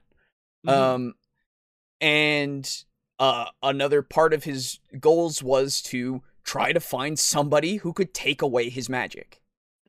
Or something. Just something to stop him from being so chaotic. And being a danger to himself and people around him. And so that flavored literally everything. Whenever we were in a combat, he had to stay the fuck away from everyone. Because he did not want to. If he had to kill people, he would, but he did not want to be around anybody. So it was hard for him to, get support if we didn't have, like, somebody that was nearby him, because they would have to move over and get to him because he did not want them to get hurt. And then inside of social encounters, he had spells that would help with situations, but he had to make that risk assessment of, well, I could use Charm Person to really, but they might explode. But I might explode and kill people. So, like, and that was a whole thing just to figure out, how to go about day by day. And it made it, I really love that character. He was super fun. And he eventually, I retired him to another traveling performer was like, hey, this is an opportunity of the lifetime. You want to go with me to, like, travel around the world and get, like, noticed and stuff? And he was like, yeah. That will help me, one, in doing my performance thing, and two, if I get more famous, I could maybe find somebody who will actually, like, help me with my problem easier because I'm more well known. And they'll be more willing to talk to me. So yeah, it was a whole thing. Anyway, love that character. Love him. Love him to death. But just in general, ask yourself that question of what is the motivation of my character? Why is he quote unquote adventuring. You know, why is he out there on the road? Why would he join this group? What is his ultimate end goal and everything? Like, it's very important. All of this is done without changing anything on the part of the Game Master. Nothing extra is put on them. This also means that if the Game Master employs the same techniques with their enemies, while also taking advantage of the pointy hat video that I mentioned before, and giving unique goals for every different combat encounter, do you know what you've done? You've added the story behind the combat. You've created exploration, social encounters, and combat all in one nice, neat package.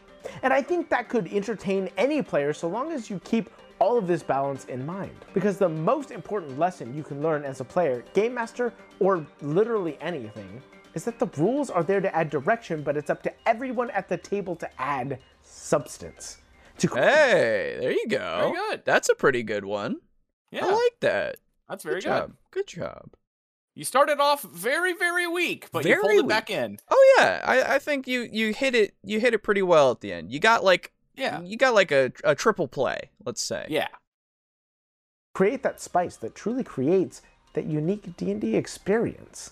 Without that, it just tastes bland, and that's no good. Add the Sonic. Yeah, it was. Yeah. What does that mean? What does that mean? Regardless, combat what does is what not mean? meant I didn't to be hear it. something I didn't bland, hear it, something okay. dull, something that is just there to cause damage to each other. Combat in many stories is meant to present an example of a physical interaction that shows the conflicts in the story. Combat is meant to be a portion of the story that moves it forward. And that can only happen if you consider what the characters are doing. Because D&D is a character-focused game. It is a character-driven game. And if you don't consider the character decisions in that combat, I feel you're missing out on a massive portion of storytelling in general. You know what? See, that one I actually completely disagree with. Oh, interesting. I don't think that combat is player-driven because players can't drive cars in D&D. There are no cars. Okay, sorry. Oh, I thought you had an actual thing. Yeah, no, that's good. Around. I like that. No, I am 100% about that. Yeah. It's very good. Get fucking, again, you're doing it. Mm-hmm. He's him right now. Yeah. Does D&D fail to provide this sometimes? Yeah, absolutely. But that doesn't mean it's not easy to add in. Wait, how does D&D itself fail? It's not D&D itself failing. It is literally the person who's running it failing it. Yeah. The system gives you every opportunity and everything. It does not fail you in giving you the options. If we're talking about the morale system, I guess you could say it fails it because they took it out. Yeah, that would be something that I would agree with. But otherwise, like, it gives you every opportunity. What the hell? And again, a lot of this does not put any effort on the part of the Dungeon Master. So do that, focus on this question, and make sure your players ask them. Sorry, wait, what was that little bit that you just fucking said? Sometimes, yeah, absolutely. But that doesn't mean it's not easy to add in. And again, a lot of this does not put any effort on the part of the Dungeon Master. Oh, okay, yeah, it's easy for the Dungeon Master to do. I understand. I thought he was saying something else. Okay, we're good. So do that, focus on this question, and make sure your players ask themselves this. And I think you can run a fantastic game with really interesting combat encounters. Like I said earlier in the video, liking and subscribing does help a lot, but you know what would be even more helpful? Patreon. Subscribing to my and also Patreon. Commented, but also, more importantly, if you just ran a good game and kept doing so. That's all I ever want to do, is to help you guys do that. So I hope you have a fantastic time. That's a nice change of pace. Go out into the world, make it your own, and never forget to play your role. You beautiful bastards. And don't forget, if you ain't sneezing, you ain't seizing. What does that mean? Okay, that's what it was. It was just a random comment. Okay, sure. Hey, pretty good at the end. Not bad.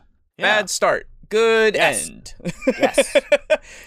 Weird way to start, but you somehow you pulled it through, and I'm okay with that. So that would be something that I send to somebody with an addendum of like, so the beginning is a little wrong. Don't listen to the beginning. Listen to everything else. Yeah, you got the DM and the players are kind of the thing, but you know, the everything else is pretty good. Yeah. Nice. Yeah, not bad. He just said dragons do nothing and Pointy Hat is tagged on Dungeon Dad's channel, so I know he knows better. No. That's the thing. You can tag whoever you want on the channel. It doesn't mean that Pointy Hat himself is like a prominent proponent of that channel. Yeah. That's just that the other guy is a proponent of his channel. Mm-hmm. Unless it was a different thing. I don't know. Unless I don't know how YouTube Pointy Hat and being like, "Do you think dragons are stupid? Look at this, bitch." Right. I don't. Unless it was like, I don't know how YouTube does things anymore. I don't pay attention really. So yeah, it's weird. You know? Players can drive chariots in D&D. Fuck, that's true. Yeah. All right. You can make steam-powered cars. Probably. All jokes will perish by my hand. If you ain't sneezing, there's not any dust in your nose. True. That's a better one. It is. All right. Well, that was it. That was the thing. That one actually, I thought that would go longer, but it didn't. We did that in another hour. Cool. Yeah.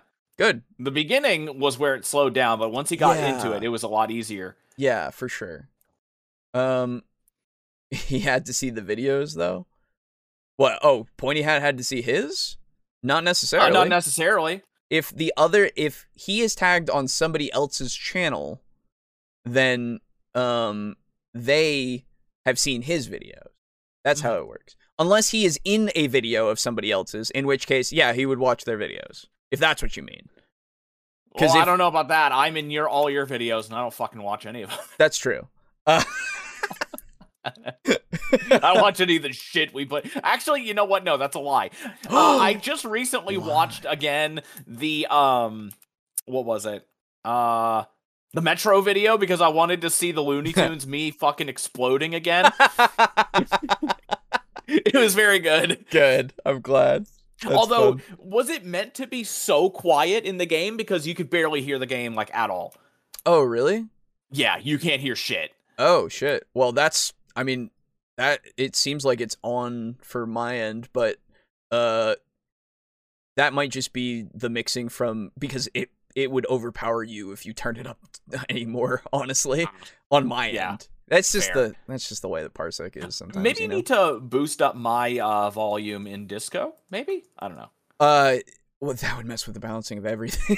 Oh, okay, never mind. Yeah, I have everything set to be okay. It's just it's something that, we got to deal with. That's all. Yeah.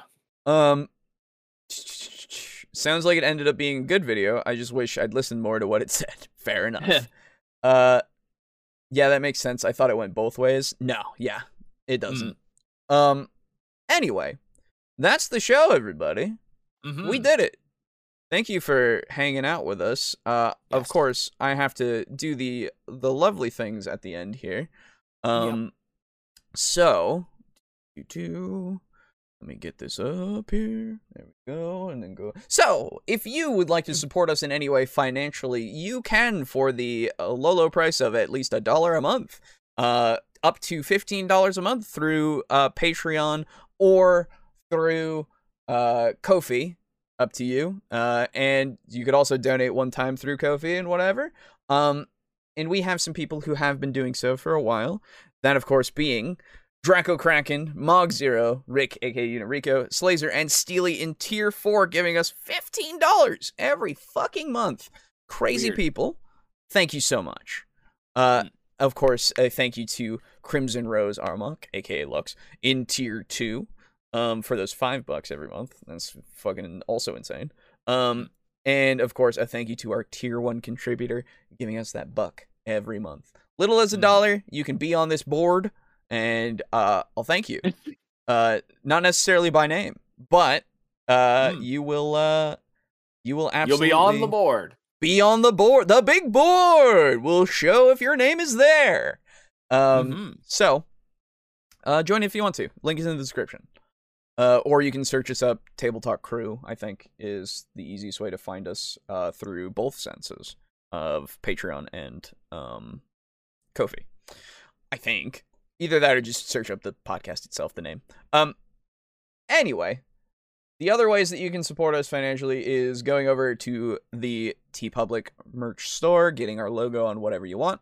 I will say, I did get, and I found the poster that I bought as well, because I bought the logo, I bought the logo on a sweatshirt, I bought it on a mug, and I bought it on a poster. The poster one, I wouldn't actually recommend. There's a few little blotches of white that are kind of like around some of the letters and make it look a little at least for the size that I got. I don't know what the size is right now, looking at it, but it is a little in quality. So, but the mug and the sweatshirt are great. So that's, I will absolutely diss our own shit. Don't get me wrong. Yeah. So yeah. And of course, going over to our website, there are all of the things that I'm talking about, as well as the dice, the 99 sets that are there. You can buy one for $15. You can buy more than one if you want. And I will send it out to you with a little dice bag that it comes in, and you will receive it, hopefully. If I get your address right and you send me your address right, because if you mess it up, that's your fault. And of course, last but not least, we are partnered with Humble Bundle. Using the link in our description, you can support us as well as Tabletop Alliance, who is also linked in the description, so you can find out about their charity works. And anything you buy through the store, through the bundles, through the through the choice, anything, you will support both us and Tabletop Alliance. And you can do the sliders and everything and whatever you want. The Cyberpunk Red bundle is still, or Cyberpunk in general, really, bundle is still out for 6 more days as of recording. It will be on posting. It will be 4 more days, I believe. Maybe 3. But no 4. But yeah, there's that I would recommend. There's the Mega Man franchise pack actually there as well. Go for that, I would say. There's a Paranoia RPG bundle that I didn't realize was there that I might actually go for. Paranoia is funny. Paranoia is cool, yeah. So that's another RPG that I would definitely look into. And let's see. I wouldn't say Destiny 2 ever. Let's see. The Controller Chaos one is only 3 days left, so get it now. It's got fucking Destroy All Humans, and that's good enough for me to say get it. Destroy All Humans is fun. Maneater as well. Maneater's fun. Yes! Yeah, Maneater is a good time. So yeah, that's another way to support us if you wish. But of course, as always, I can't tell you what to do. I'm not your dad. So, thank you again for hanging out with us. Let's see. Leo's voice is gonna die when lore happens. Yes. I guess I didn't write a lore comment last time, so it's not too bad yet. Fair enough. 3 lore dumps. There's 1 building though, slowly but interminably and inevitably. Thank you, Lux. I'm excited to die. Thanks for the show, guys. You're welcome. And of course, again, thank you to you for tuning in. Hope that you continue to tune in if you're new. If you're not new, I hope you continue to tune in anyway. If I don't see you here, I'll have a strong talking to with you at some point. That doesn't sound like a not fatherly thing to do. Shit, that's true. Anyway, I gotta go get the milk, so I'll see you later. Yeah. Milk and cigarettes, yeah. That's right. So, but yeah, thanks again. Yes. And we'll see you next week. Yes. Goodbye. Goodbye.